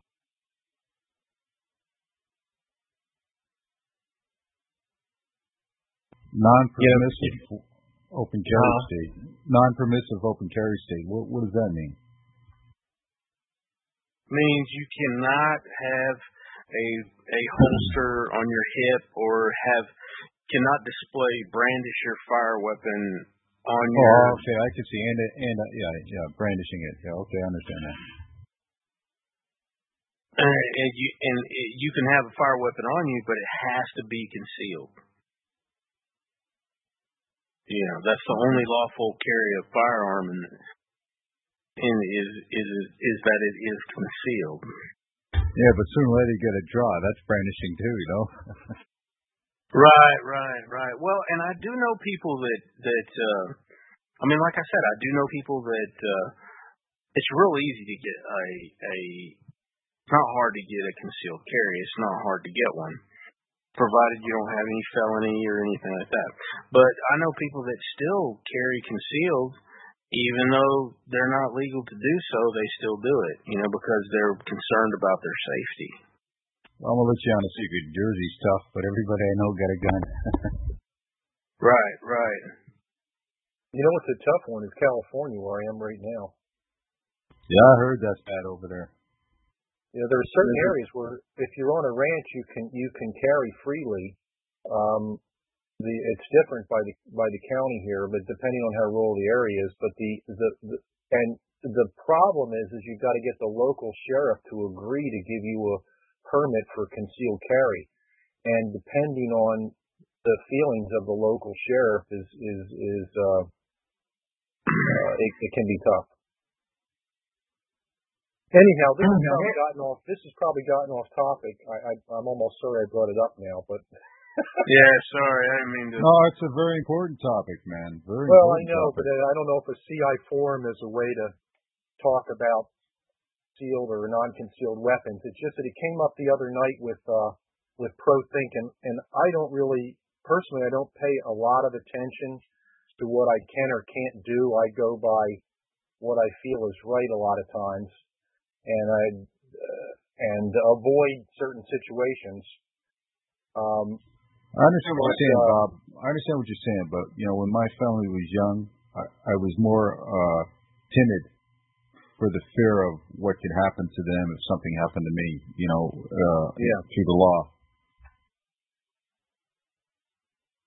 Well, there's been several situations I've gotten myself out of around this area by having stuff available at the right time, and nothing ever came of it. I mean, basically, when you got a mob of Hispanics coming your direction, you got a young girl with you, and a 357 comes out, I can tell you they hightail it off. You don't need to do anything else.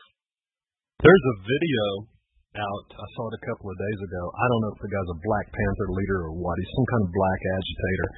And he's right up front about how scary white people with guns are. And he says, look, these guys in the South, they're taking their daughters out and they're putting it on YouTube, and their daughters can hit the bullseye at such and such distance. And he said, damn well when they come into our neighborhood and they say, nigger, get your ass on the truck, that we're going to get on it. And I don't know where I saw that video, but he's scared. And he knows what the boss man will do. That's what I said. I mean, I've trained this entire household that I'm in right now. Yeah. Everybody's armed, and so I would fear the person that attempted to break through a window at night or something,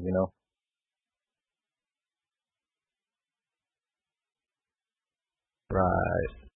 And that wasn't the way originally, but then they started seeing the light.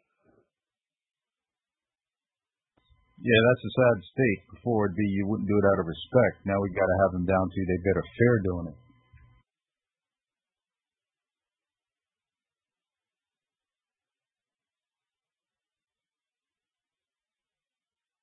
Anyhow, I think it's important while we have the opportunity right now to at least look at these options and learn and prepare. I still wonder how much longer we've got. I think Bill's got an idea. It can be anywhere from 5 years to 50. Yeah, right. I don't think it could go much further than that, but it could be another 50. Well, you shouldn't try to predict when, but you can look forward a little bit, and the statistics say that whites are pretty much going to be gone if things keep going the way they are by 2100. So we'll be down to the old remnant that we were in 3500 BC, right? How about that? 8. It's our own fault. Well, absolutely. Well, we as a race bear all the responsibility for what's happened to us. Well, we can't blame it on the Jew. The Jew moved into our nations, and after the emancipation in 1800, he set up all his idols, and we followed them, and that's where we are today. And that's why. Because instead of diligence and the safeguard of our liberties and our culture against the Jew, we chased after all the Jewish idols, the burlesque, the vaudeville, the movies, the television, the radio, the organized sports, and we abdicated our responsibility in our community by chasing after all these Jewish idols. I think when we went over to murder our brethren, we right, but that was also a result of it, right? That was such a sin that we're paying for that. Absolutely, but that was also a result of our turning our minds over to the Jew in his movies and television and Broadway plays and all the entertainments that he set up for us. And his money system. Yep, absolutely. I mean, you can only blame the Jew, for so long, until you got to say, we got to take responsibility for, Well, right. I mean, it wasn't Satan's fault that Eve went along with him. Yeah, right. It was Eve's fault. Eve was responsible for that, right?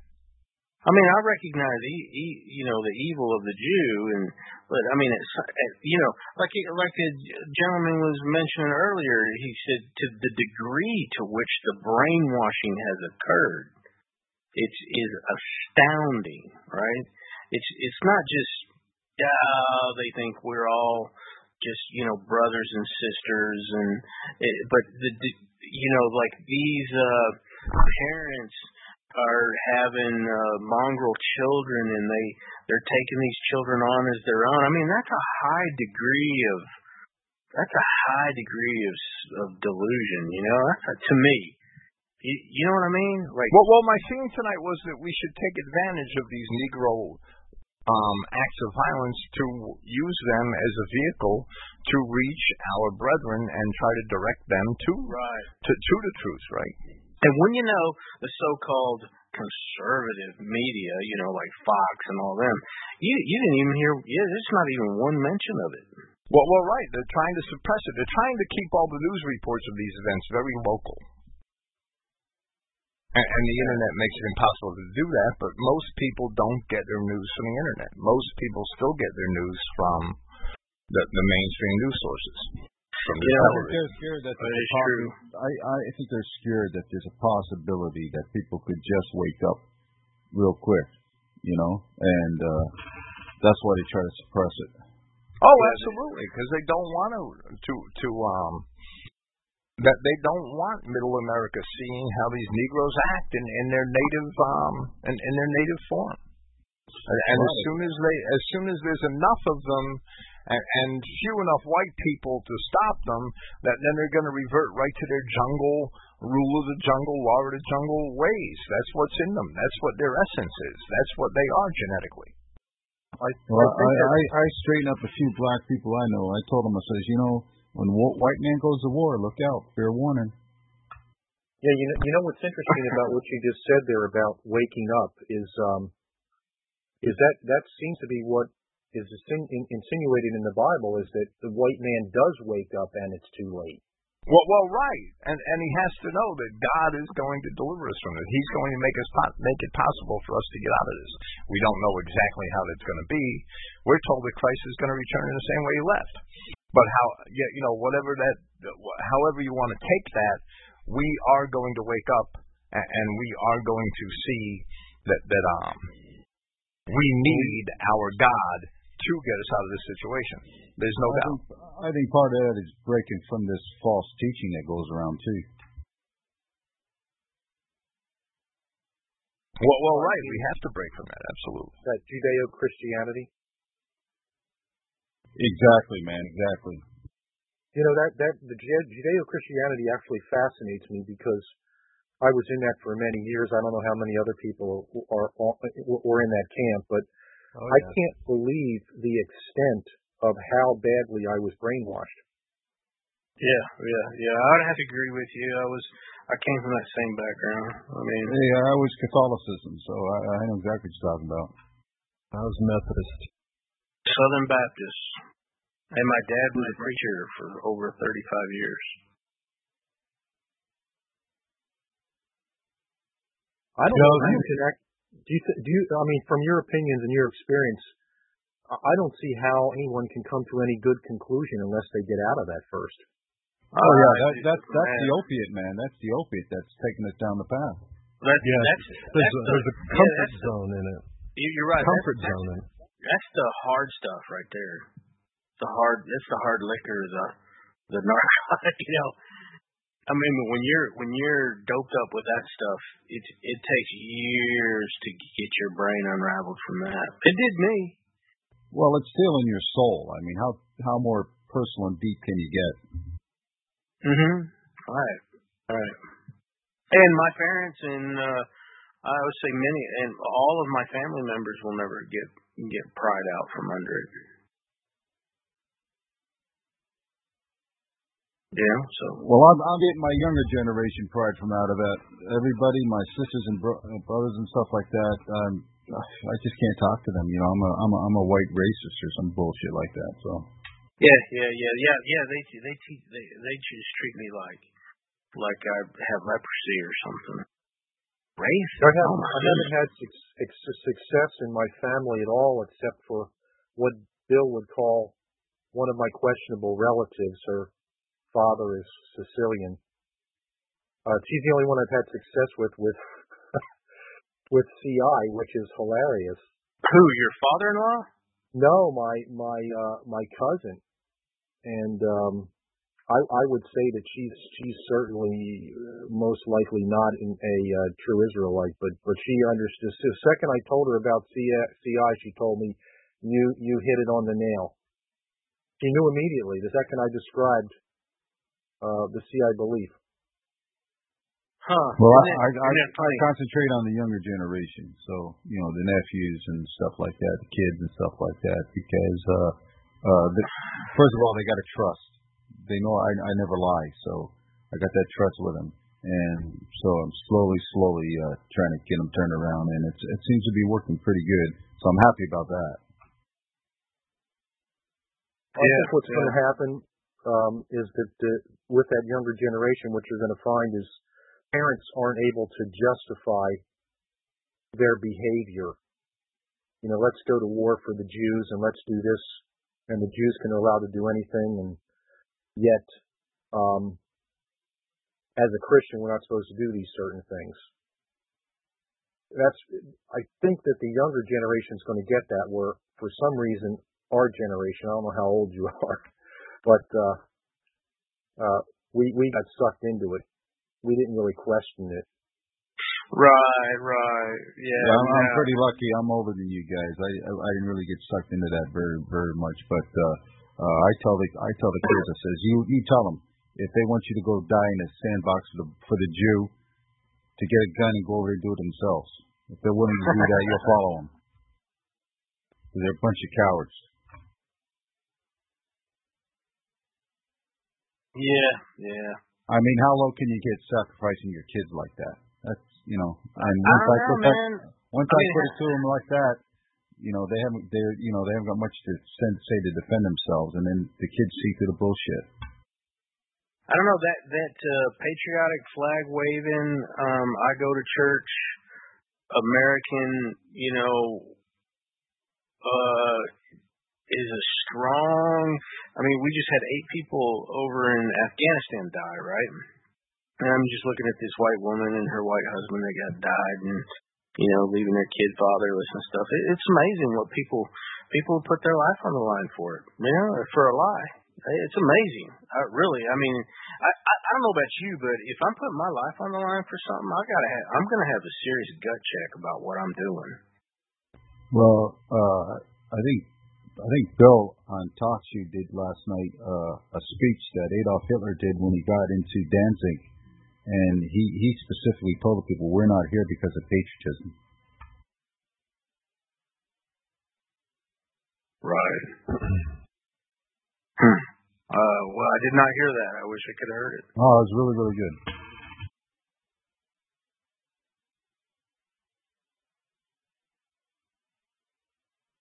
And it's like that poor guy.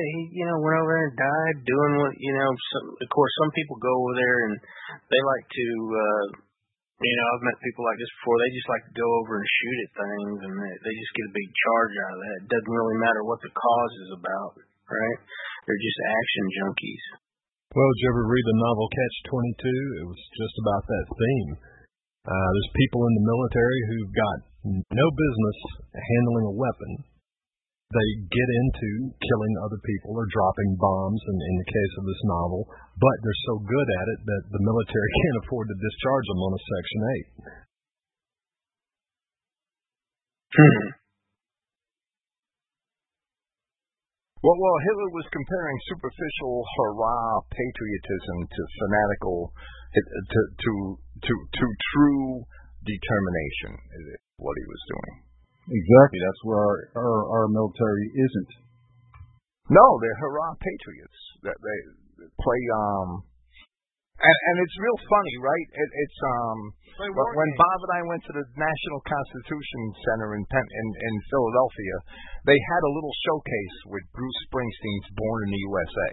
Oh, Jesus, God! I swear, it was disgusting. The pictures are on Christogenea. That's hurrah patriotism. That's Hollywood patriotism, right? It's all bullshit, and that's what this whole country is. Well, white people have to understand, and Clifton said this a long time ago. You can't be patriotic unless we have a common patriarch. Like you can't be patriotic with a Mexican. What common patriarch do you have with a Mexican? That Mexican don't care about you. He just wants to rape your daughter. Yeah, they're patriotic to a flag. Oh, that's a pretty good little saying, though. You can't be patriotic unless you have a common patriarch. Well, right. We can't be patriotic together unless we have a common patriarch. That's what patriot means. Yeah. I'm going to have to steal that. I think and you can't. Christians can't pledge allegiance to a flag. My only allegiance is to my race. Period. Christ told me, love my brother. Okay, well, I know who that is. His name ain't Leroy. Actually, that pledge allegiance came from a socialist who did it so his buddy can sell flags. Well, I wouldn't doubt it. It's no different than the damned now the thing's lost on me, right? What's that Marxist workman's chant they have? The Internationale, right? It's no different. It rallies people around a cause so they can be led around by the nose. I have no allegiance to a flag. A Christian's only allegiance should be to Christ, who commands us to keep his commandments and to love your brother. So your only allegiance is really to your race. If you love your brother, you can't break his commandments. It's that simple. All of Christianity boils down just to that. Well, just because of that, Bill, I haven't been spreading enough love tonight. I decided to change my avatar since I. You're going for the Justin Bieber thing again, or? Yeah, I got my Justin Bieber love. That's just sick. All you need is love. Yeah, it's real 60s. Yeah. Well, 60s love is just orgiastic sex, right? The 60s concept of love is a Jew's heaven to the Jew.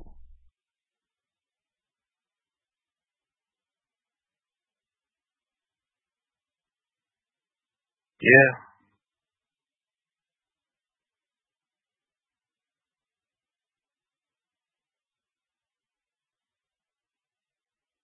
Mike Posink, you wanted to say something. I know you did. You were just itching.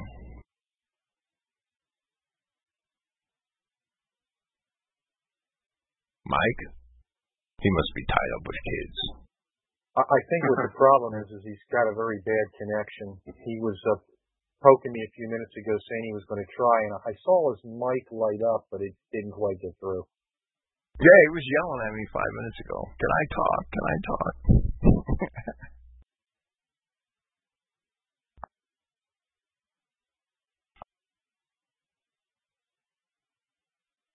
Yeah, I'm hoping someone else gets encouraged a little bit here to give it an effort on Yahoo or the Google News articles on the comments section, and then compare notes on what gets flagged and what doesn't get flagged, so I can save some time next time I post stuff.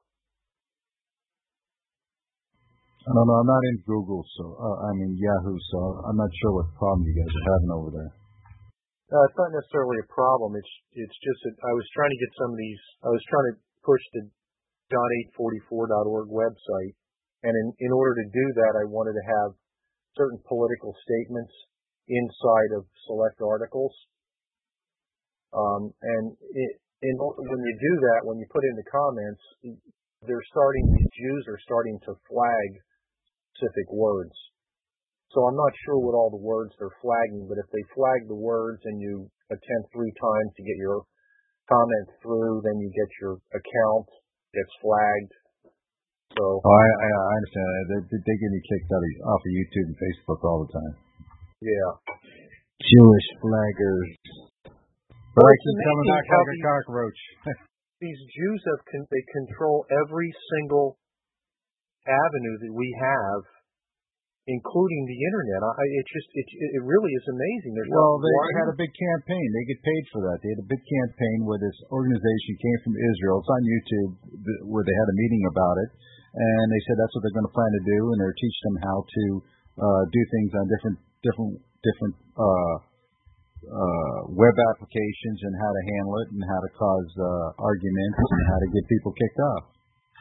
Yeah, it was like about 2 seconds after I posted my comment, a guy, Mark, got on there and posted a ridiculous comment after that, which then I tried to post a response to. I couldn't post my response. It wouldn't let me post anymore, even though it didn't have any of what I considered the flag words in it. But in addition to that, it was clear that Mark was a Jew. Yeah, that's very good. I get that all the time, man. I can't get back at the guy, So, but I use code words. No, I use. Yeah. They flag me for Jew. I put JOO or Bagel Boy. They know who I'm talking about. Well, I didn't even do that. I got a. Can you guys hear me though? Sort of. Is it coming through? Yeah, it's on the verge of breaking up though. Here's a good link to the Jews and the internet here. Is that one of your sites too? Yeah.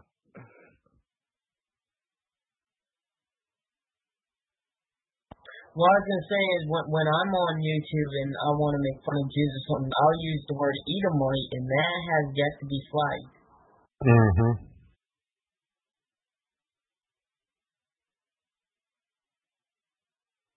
Yeah, that's a good one. Or Chosenites.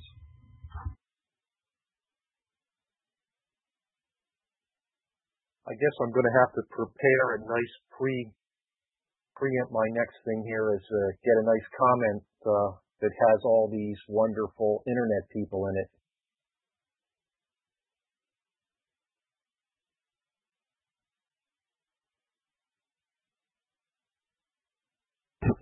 Well, lately we're telling the blacks we're challenging to go get a DNA test and telling them you're going to find out you all got Jew blood in you because they're the ones that have been raping you. You know, it doesn't surprise me that the blacks in America have Jew blood because I think that they're pretty much about the worst blacks on earth.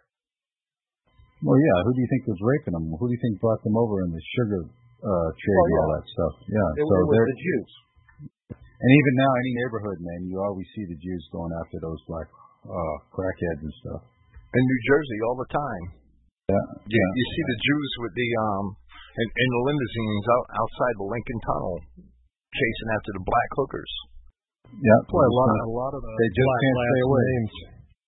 A lot of the black last names are Jewish in nature. For example, we have a lot of niggers here in my area with the last name of Warner. Right. I always kind of wondered why they had that name. They do. I tell them. Well, apparently there was a big lawsuit. Some wealthy blacks sued one of these places there because they didn't like the results they got. But it's all done by Family Tree. It's a Jew organization anyway, so.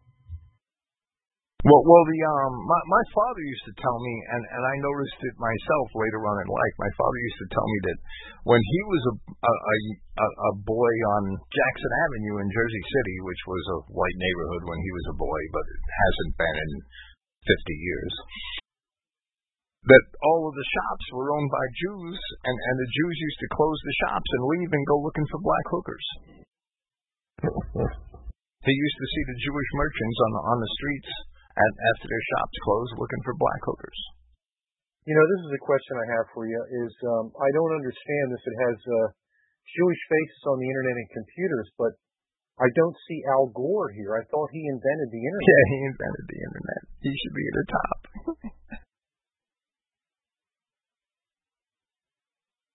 Glaring omission with this website here.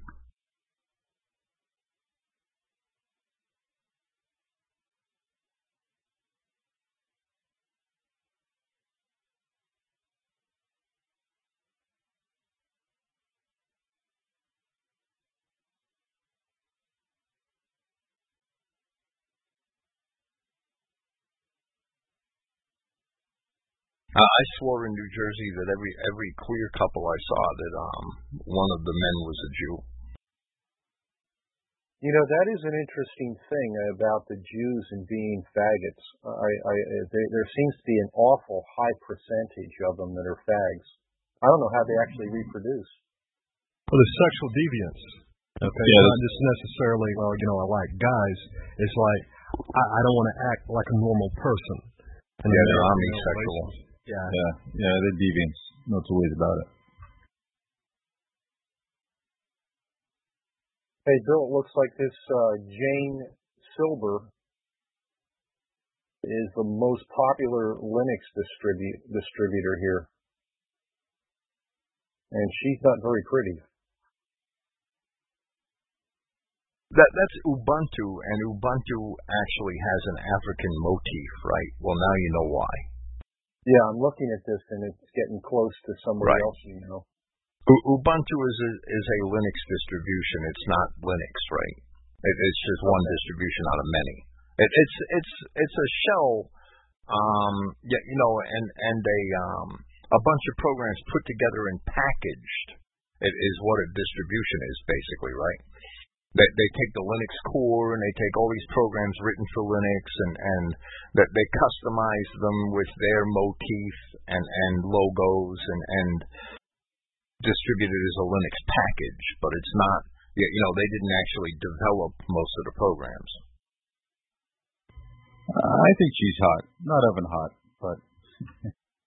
Well, she should be hot. She will be when she's in the ashtray with the rest of them.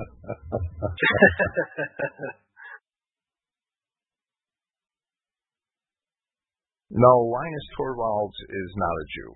He's actually a Swede, I think. Finnish, okay. I'm corrected then. Yeah, I knew he was from up there somewhere, right? Not a Jew, no. They hate them. And the proof that he's not a Jew is he never made a dime on Linux, right? Well, he actually created something useful too. So yeah, something useful and free. Nah, he can't be a Jew. Not possible. All right. Canonical has taken a major role in certain utilities for Linux, but Linux can live without them. Hey, Bill, that find that you made there, that hosting provider, they look pretty good. I mean, yeah, I was really surprised by that price. Right? I wish I'd have known about. Now it is in pounds. You realize that, right? Is that £65 a year? A month, I mean? I thought it was dollars. I'm sorry. Pounds. I thought it was dollars. Wow, okay. I thought it was too good to be true. I still thought it was pretty good, right? Yeah, that's like $90 a month. Everything out of the UK is a rip. I'm assuming they're out of the UK because they offered the price in pounds, and then I saw the price in euros. And then I saw in the finer print, it was the price in U.S. dollars. And so I'm assuming it's probably some UK firm. But still, that's pretty, that's, for what they're offering, daggum. That's, 8 gig of RAM, that's huge. Yeah, I know. I have to find a backup server company for to replace HostFolks, because HostFolks is entirely unreliable. Tired of my stuff crashing. Yeah, and that's a dedicated machine. I was like, yeah, that looks pretty nice. And then you can put, throw your favorite distro Linux on there and go with it. Well, okay. I didn't expect the conversation to turn tech. This is the Christogenea open forum, right? We can blame that one on ProThink. You can blame the other one on ProThink too, because he got me on the open weapon thing the other night. Well, we'll just blame everything on ProThink tonight. Yeah, especially since he can't talk. Right. I look at Bill Gates there, and I'm a little scared because people said when I was younger I looked like Bill Gates. Does that mean I'm a Kuikenstein? Nah, that's the actually that's the natural 1970s geek look, right? Do you think Bill Gates looks like a Jew? Oh, I don't know if he looks like a Jew. People said I used to look like Bill Gates. Oh, he just looks like a nerd. I don't think he looks like a Jew. Thanks a lot. What, Bill Gates? You don't think Bill Gates looks like a nerd in his young days? Well, I don't know. That means I look like a nerd. Bill, I look like a nerd? Is that well? You had that pocket protector look to you, Robert. I can't deny it. Are you saying I look like an engineer? Yeah. Looks like you could patch up a Linux server real quick. Well, I don't know about that. I could fix a power converter. Yeah, but Bill Gates, Bill Gates didn't have that Arnold Schwarzenegger look, if that's what you mean. No, he has the nerdy computer geeky pocket protector look. Right? Yeah, we used to call it the Poindexter. Yeah. Yeah, but he's laughing all the way to the bank, isn't he? Now this page isn't identifying Bill Gates as a Jew, it's identifying Paul Allen as a Jew. Yeah, well, Bill Gates is definitely a Jew. You think Bill Gates is a Jew? I don't know. Maybe. Are you sure about that? I know he's. I didn't think he was a Jew. Yeah, he might be.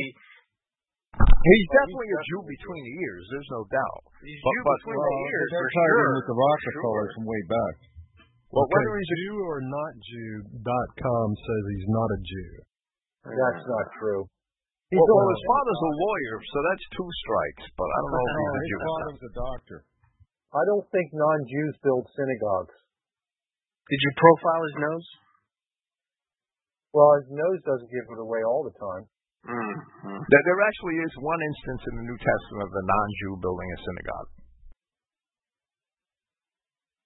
I'm just being honest.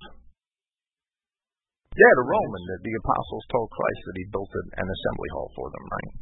Yeah, his father was the head of the big abortion thing there, family something. I don't know. I always thought he was a lawyer. I could be wrong. I'm trying to remember something I read 30 years ago. And now and his uncle was the guy that was tied in with Rockefeller when he had that shooting of those miners in the silver mines in Colorado. Okay, he was some kind of Baptist or something like that, and he's the one that tried to change his public profile. Hey, do you think this Jane Silber, she was her lips were moving in the wrong position and she came up with silver instead of silver?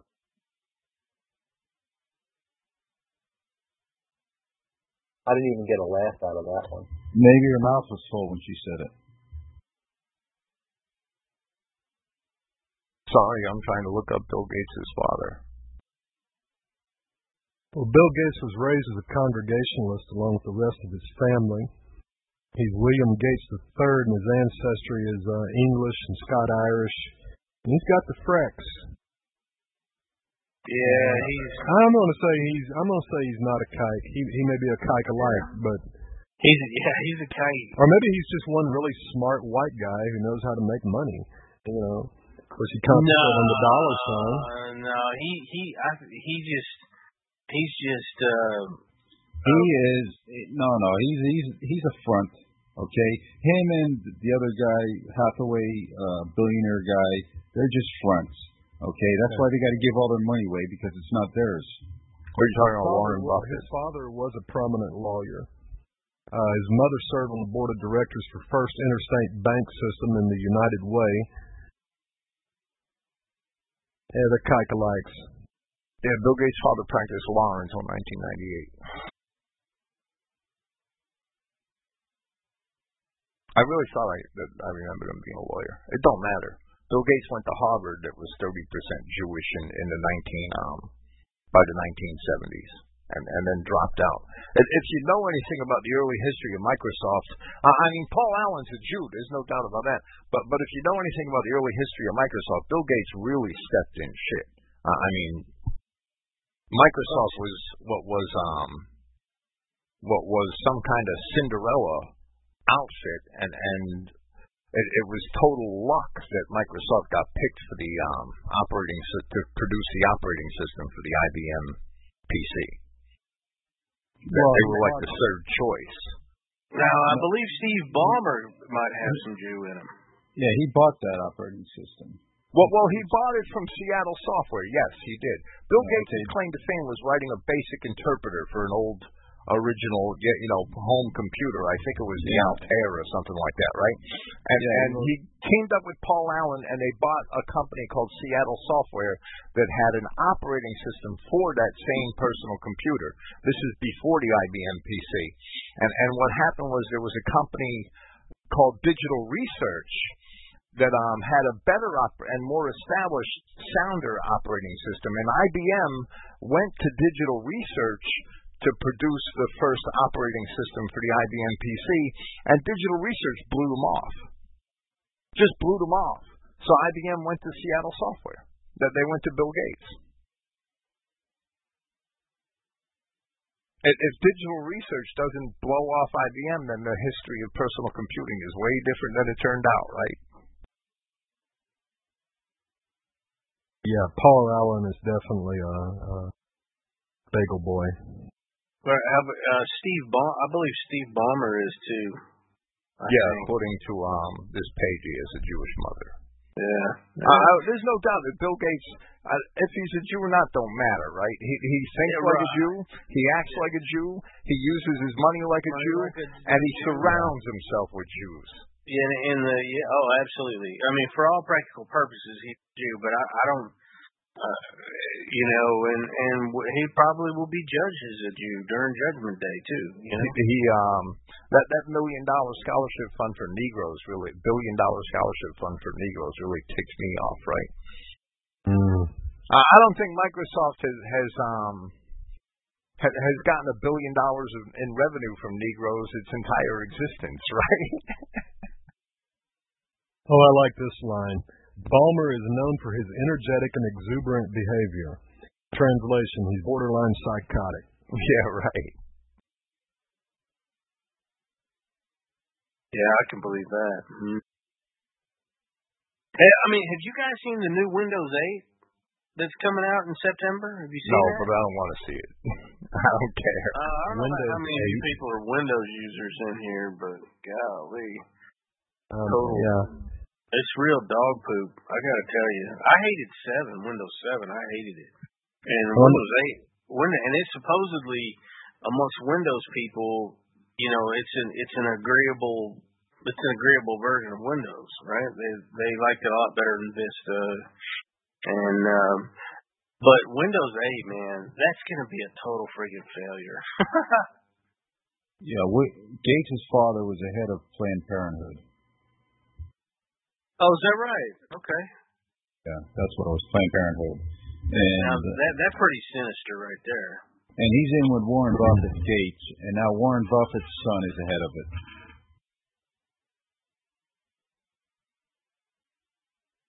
That's pretty sinister right there. Yeah, so he's definitely a Satanist.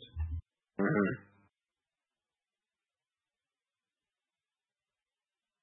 Sinister. He is a sinister person. No doubt about it. Well, they're all Windows users here except 2 Mac users and you and I.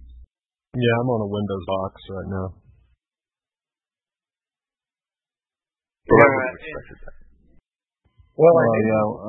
When you're dealing with customers that have Windows, you got to know Windows, I may be wrong twice here. I was wrong about Texas, and I may be wrong about Bill Gates, although I could have sworn I saw years ago that Bill Gates was a Jew. Well, he might as well be. Well, the family might be cryptos, you know what I mean? Yeah. I always thought he was a Jew, and he has that Ashkenazi red hair. But that red hair would be more of an Aryan feature, right? The fact that it's the Ashkenazi has it. Well, his ancestry is listed as English, Scot-Irish, and German, so that's where his red hair and his skin color is coming from. And supposedly his ancestry has been traced back to the 1700s, and there's no kikes in it. But who knows? Okay, is there some kike blood in there from? It seems like it. The way 1300 it does seem like it, right? Yeah. Well, I always we'll see. That Evan Rachel Woodsup. And she absolutely does not look like a Kuikenstein. There's just no way you could say that girl is a kike. Who? What's her name? Evan Rachel Wood. And she's a kike. There's absolutely no way you could say. All right. Evan Rachel Wood, I have not seen her. Never heard of her. I don't know if I still have her. I had a picture when she was younger. Let me see if I even still have it. I had to find it again. But, there's plenty of people out there that kind of have that Kuikenstein look, or non-Kuikenstein look, and they're Kuikensteins. Right. Oh yeah, I agree. Well, I always thought it was a much higher Jewish population in this country than they admit. I mean, look at Captain Kirk. I never would have thought he was back in his early days of in the 60s, he was like a white boy. Now look at him now. Leonard Nimoy back then, there was no mistaking it. You're right. There's no mistaking it, right? But I never thought he was white. Yeah. Spock always looked like the devil. Yeah, but William Shatner, I mean, I just never thought he was a Jew. I never would have guessed that. No, he looked like apple pie and Chevrolet in 1970. There's no doubt. Oh, yeah. If you're upset with Gates, I'm just reading here now, he invested $26 million in a homosexual publishing. So.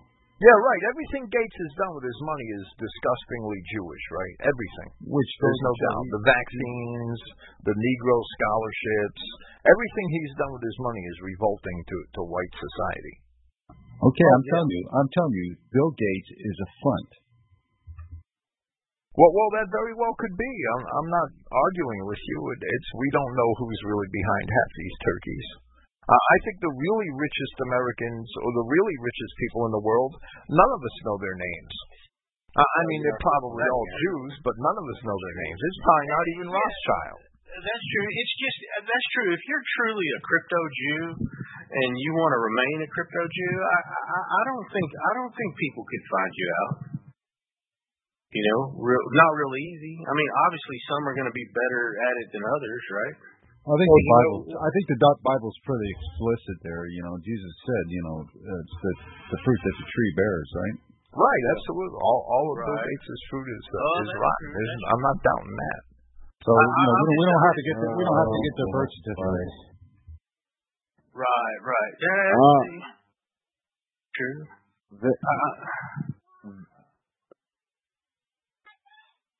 Vimeo banned missing links after I don't know how many months being out.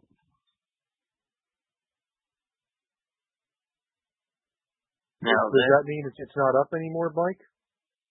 No, and since I'm down here, I can't do anything about it because there's no way I can get a whole movie uploaded down here. Well, I could for you if you want me to start a Vimeo. What do I got to do? Get a Vimeo account? Yeah. I'll look it up. Like 30,000 hits too. What do I call it? Anything. That was the account I had the Jewish conspiracy movie on and missing links on, and man, both of those flicks had tens of thousands of hits each. So, but it was funny because I noticed people were on YouTube in the comment section going, "Oh, YouTube bans anything about Jews. Go to Vimeo." And I was on there going, "No, Vimeo. When missing links came out in August of 2008." Vimeo, it hit like 180,000 after a couple weeks, and Vimeo banned it. Why don't we just all upload the promo and a link to your site? Get it up this site. Well, what if 10 guys upload the promo and a link to your site? Yeah, that's what I got to do. I got to upload the movie. Well, I have to get the whole movie uploaded again to my. You have to get the whole movie uploaded to your site? Last time, and then go there, he started bitching and moaning about having too much traffic for a full-length movie that's getting too many hits on it. Yeah. You got to make an FTP account on your server, right? I used Vimeo and Photo Bucket will hold it. I thought I set you up with one or gave me that already. Man, it may have been a long time ago. Do you have a shell account on your server? You see, if you have shell access to your server and you hook me up with a shell account, I could zap stuff right from my web, right from my server to yours. Real easy. And I already got your movies on my server. And I could just go enter a Linux command in a shell and zap it right to your server. I could have your movie 100 gigabytes in 10 minutes flat. But I need that shell account.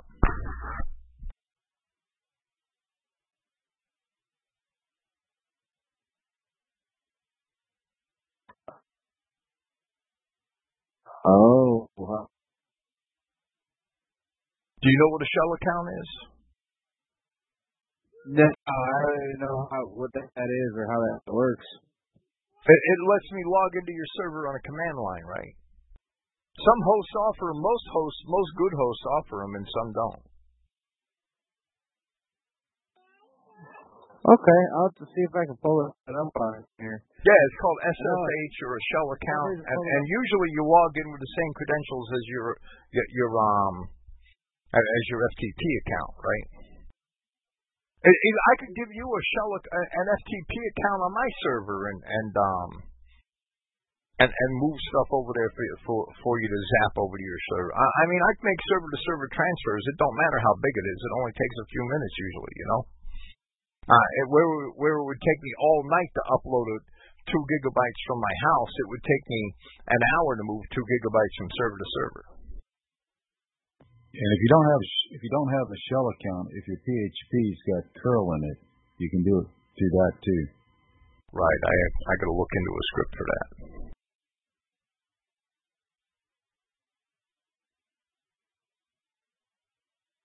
Yeah, I'll be back at my house, not tomorrow night, Wednesday night. So, guys, take care of it there. I know there's people that have the whole movie on YouTube that I can just embed it from there until I get up to my house. I could give you a way to embed it. I mean, I could give you a link to your 9/11 missing links on my server, right? Give me a minute. Okay, that'll work. It's in data.christogenea.org, I'm sure.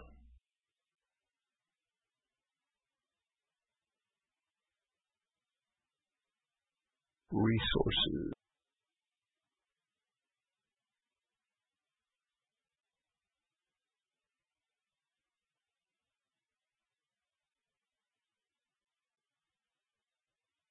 It's a promo. I know I've got the movie.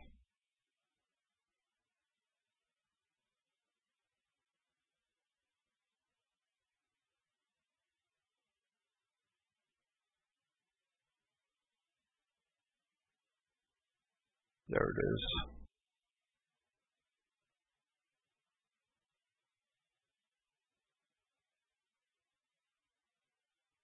Oh, the riots in Britain have spread to 3 other cities: Birmingham, Bristol, and Liverpool.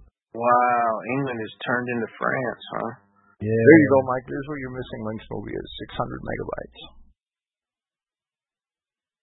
Yeah, they're going to try to push that worldwide. That's on unlimited, right? That's on an unlimited bandwidth server right there. That's on shared hosting. It don't matter how much bandwidth you use. You could post it everywhere.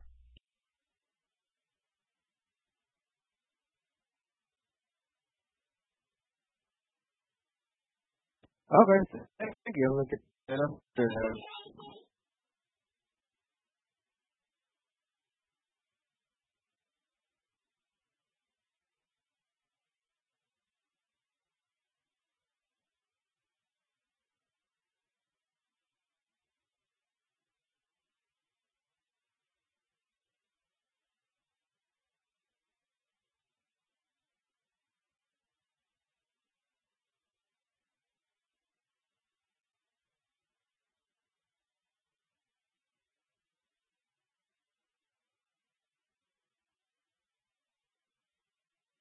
Well, yeah, you know, the Negroes and the Muslims are doing a lot more damage to Britain than Adolf Hitler ever did, that's for sure.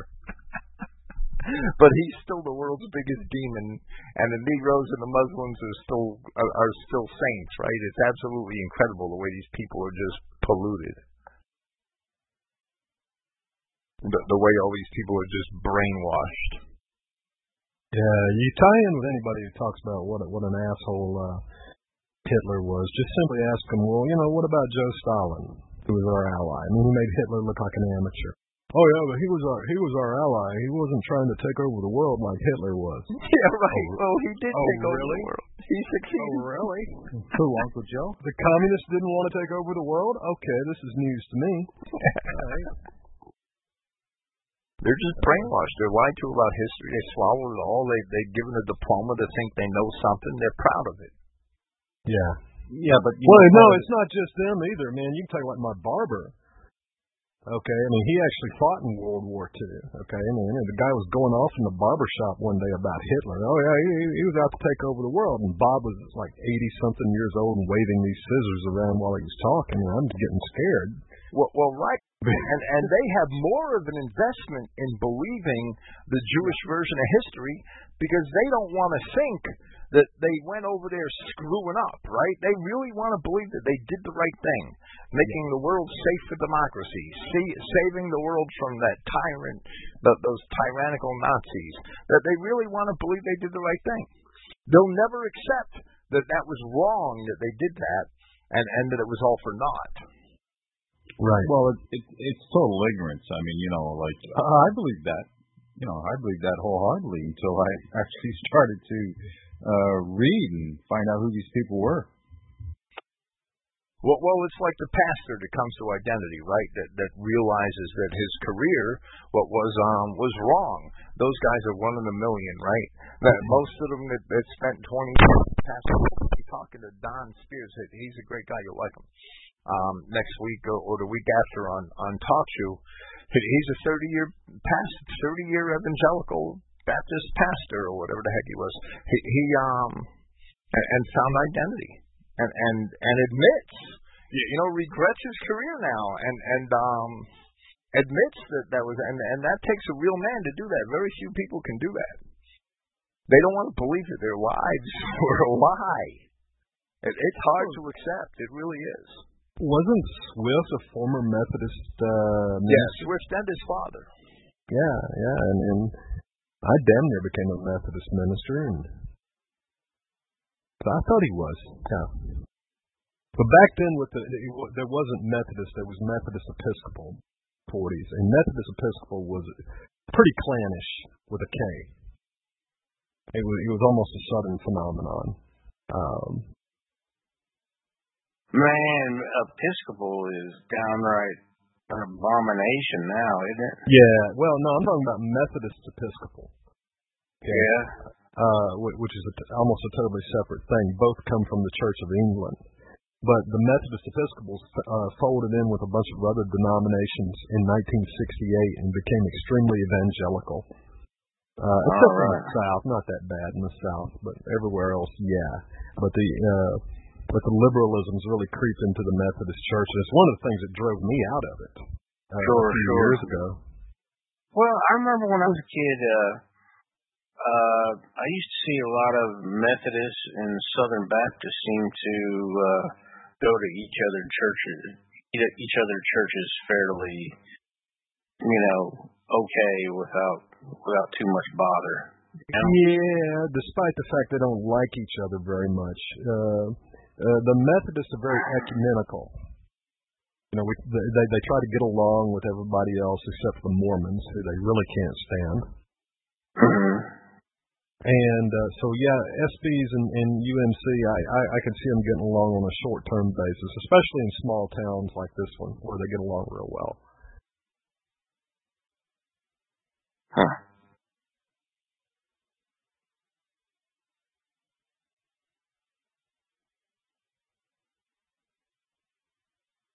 Well, okay, I think this open forum is probably about run its course, right? Bill, I want to throw this in. We'll just get it on tape. Talking about Methodists. There's an old lady here in this town who, about 2-3 times a week, right up in the middle of the day, she'll pick up the phone and she'll say, well, lunch is on the table, get your butt over here. So I go over there and eat with her because she's an incredible cook. And she's Free Will Baptist. She belongs to a Free Will Baptist church, which is a really good church, the one she attends. And he was here a couple of weeks ago. I was over there eating at her house, and she said, you need to go ahead and join our church, because we were talking about the Methodists, and she had some wrong ideas about them, and I wasn't defending them, just straightening her out. And you need to go ahead and join our church. And I said, I can't. You won't accept my baptism. And she said, what do you mean? And I said, well, I'm a former Methodist. I was poured on.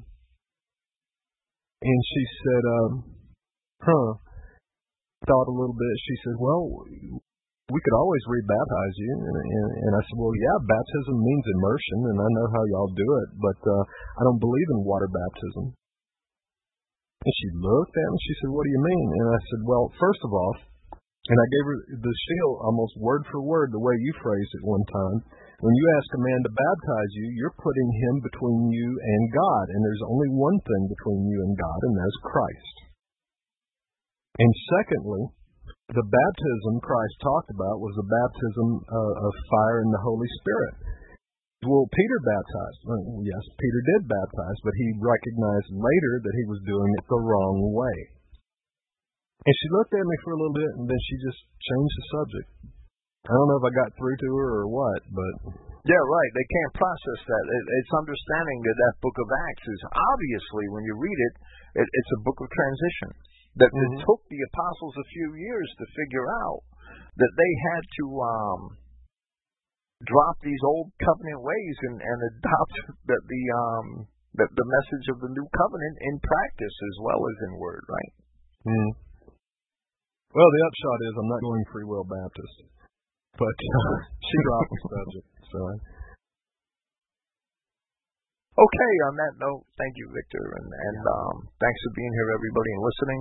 The Christogenea Open Forum will be back on TalkShoe Saturday night, 8 p.m. Praise Yahweh, and thank you.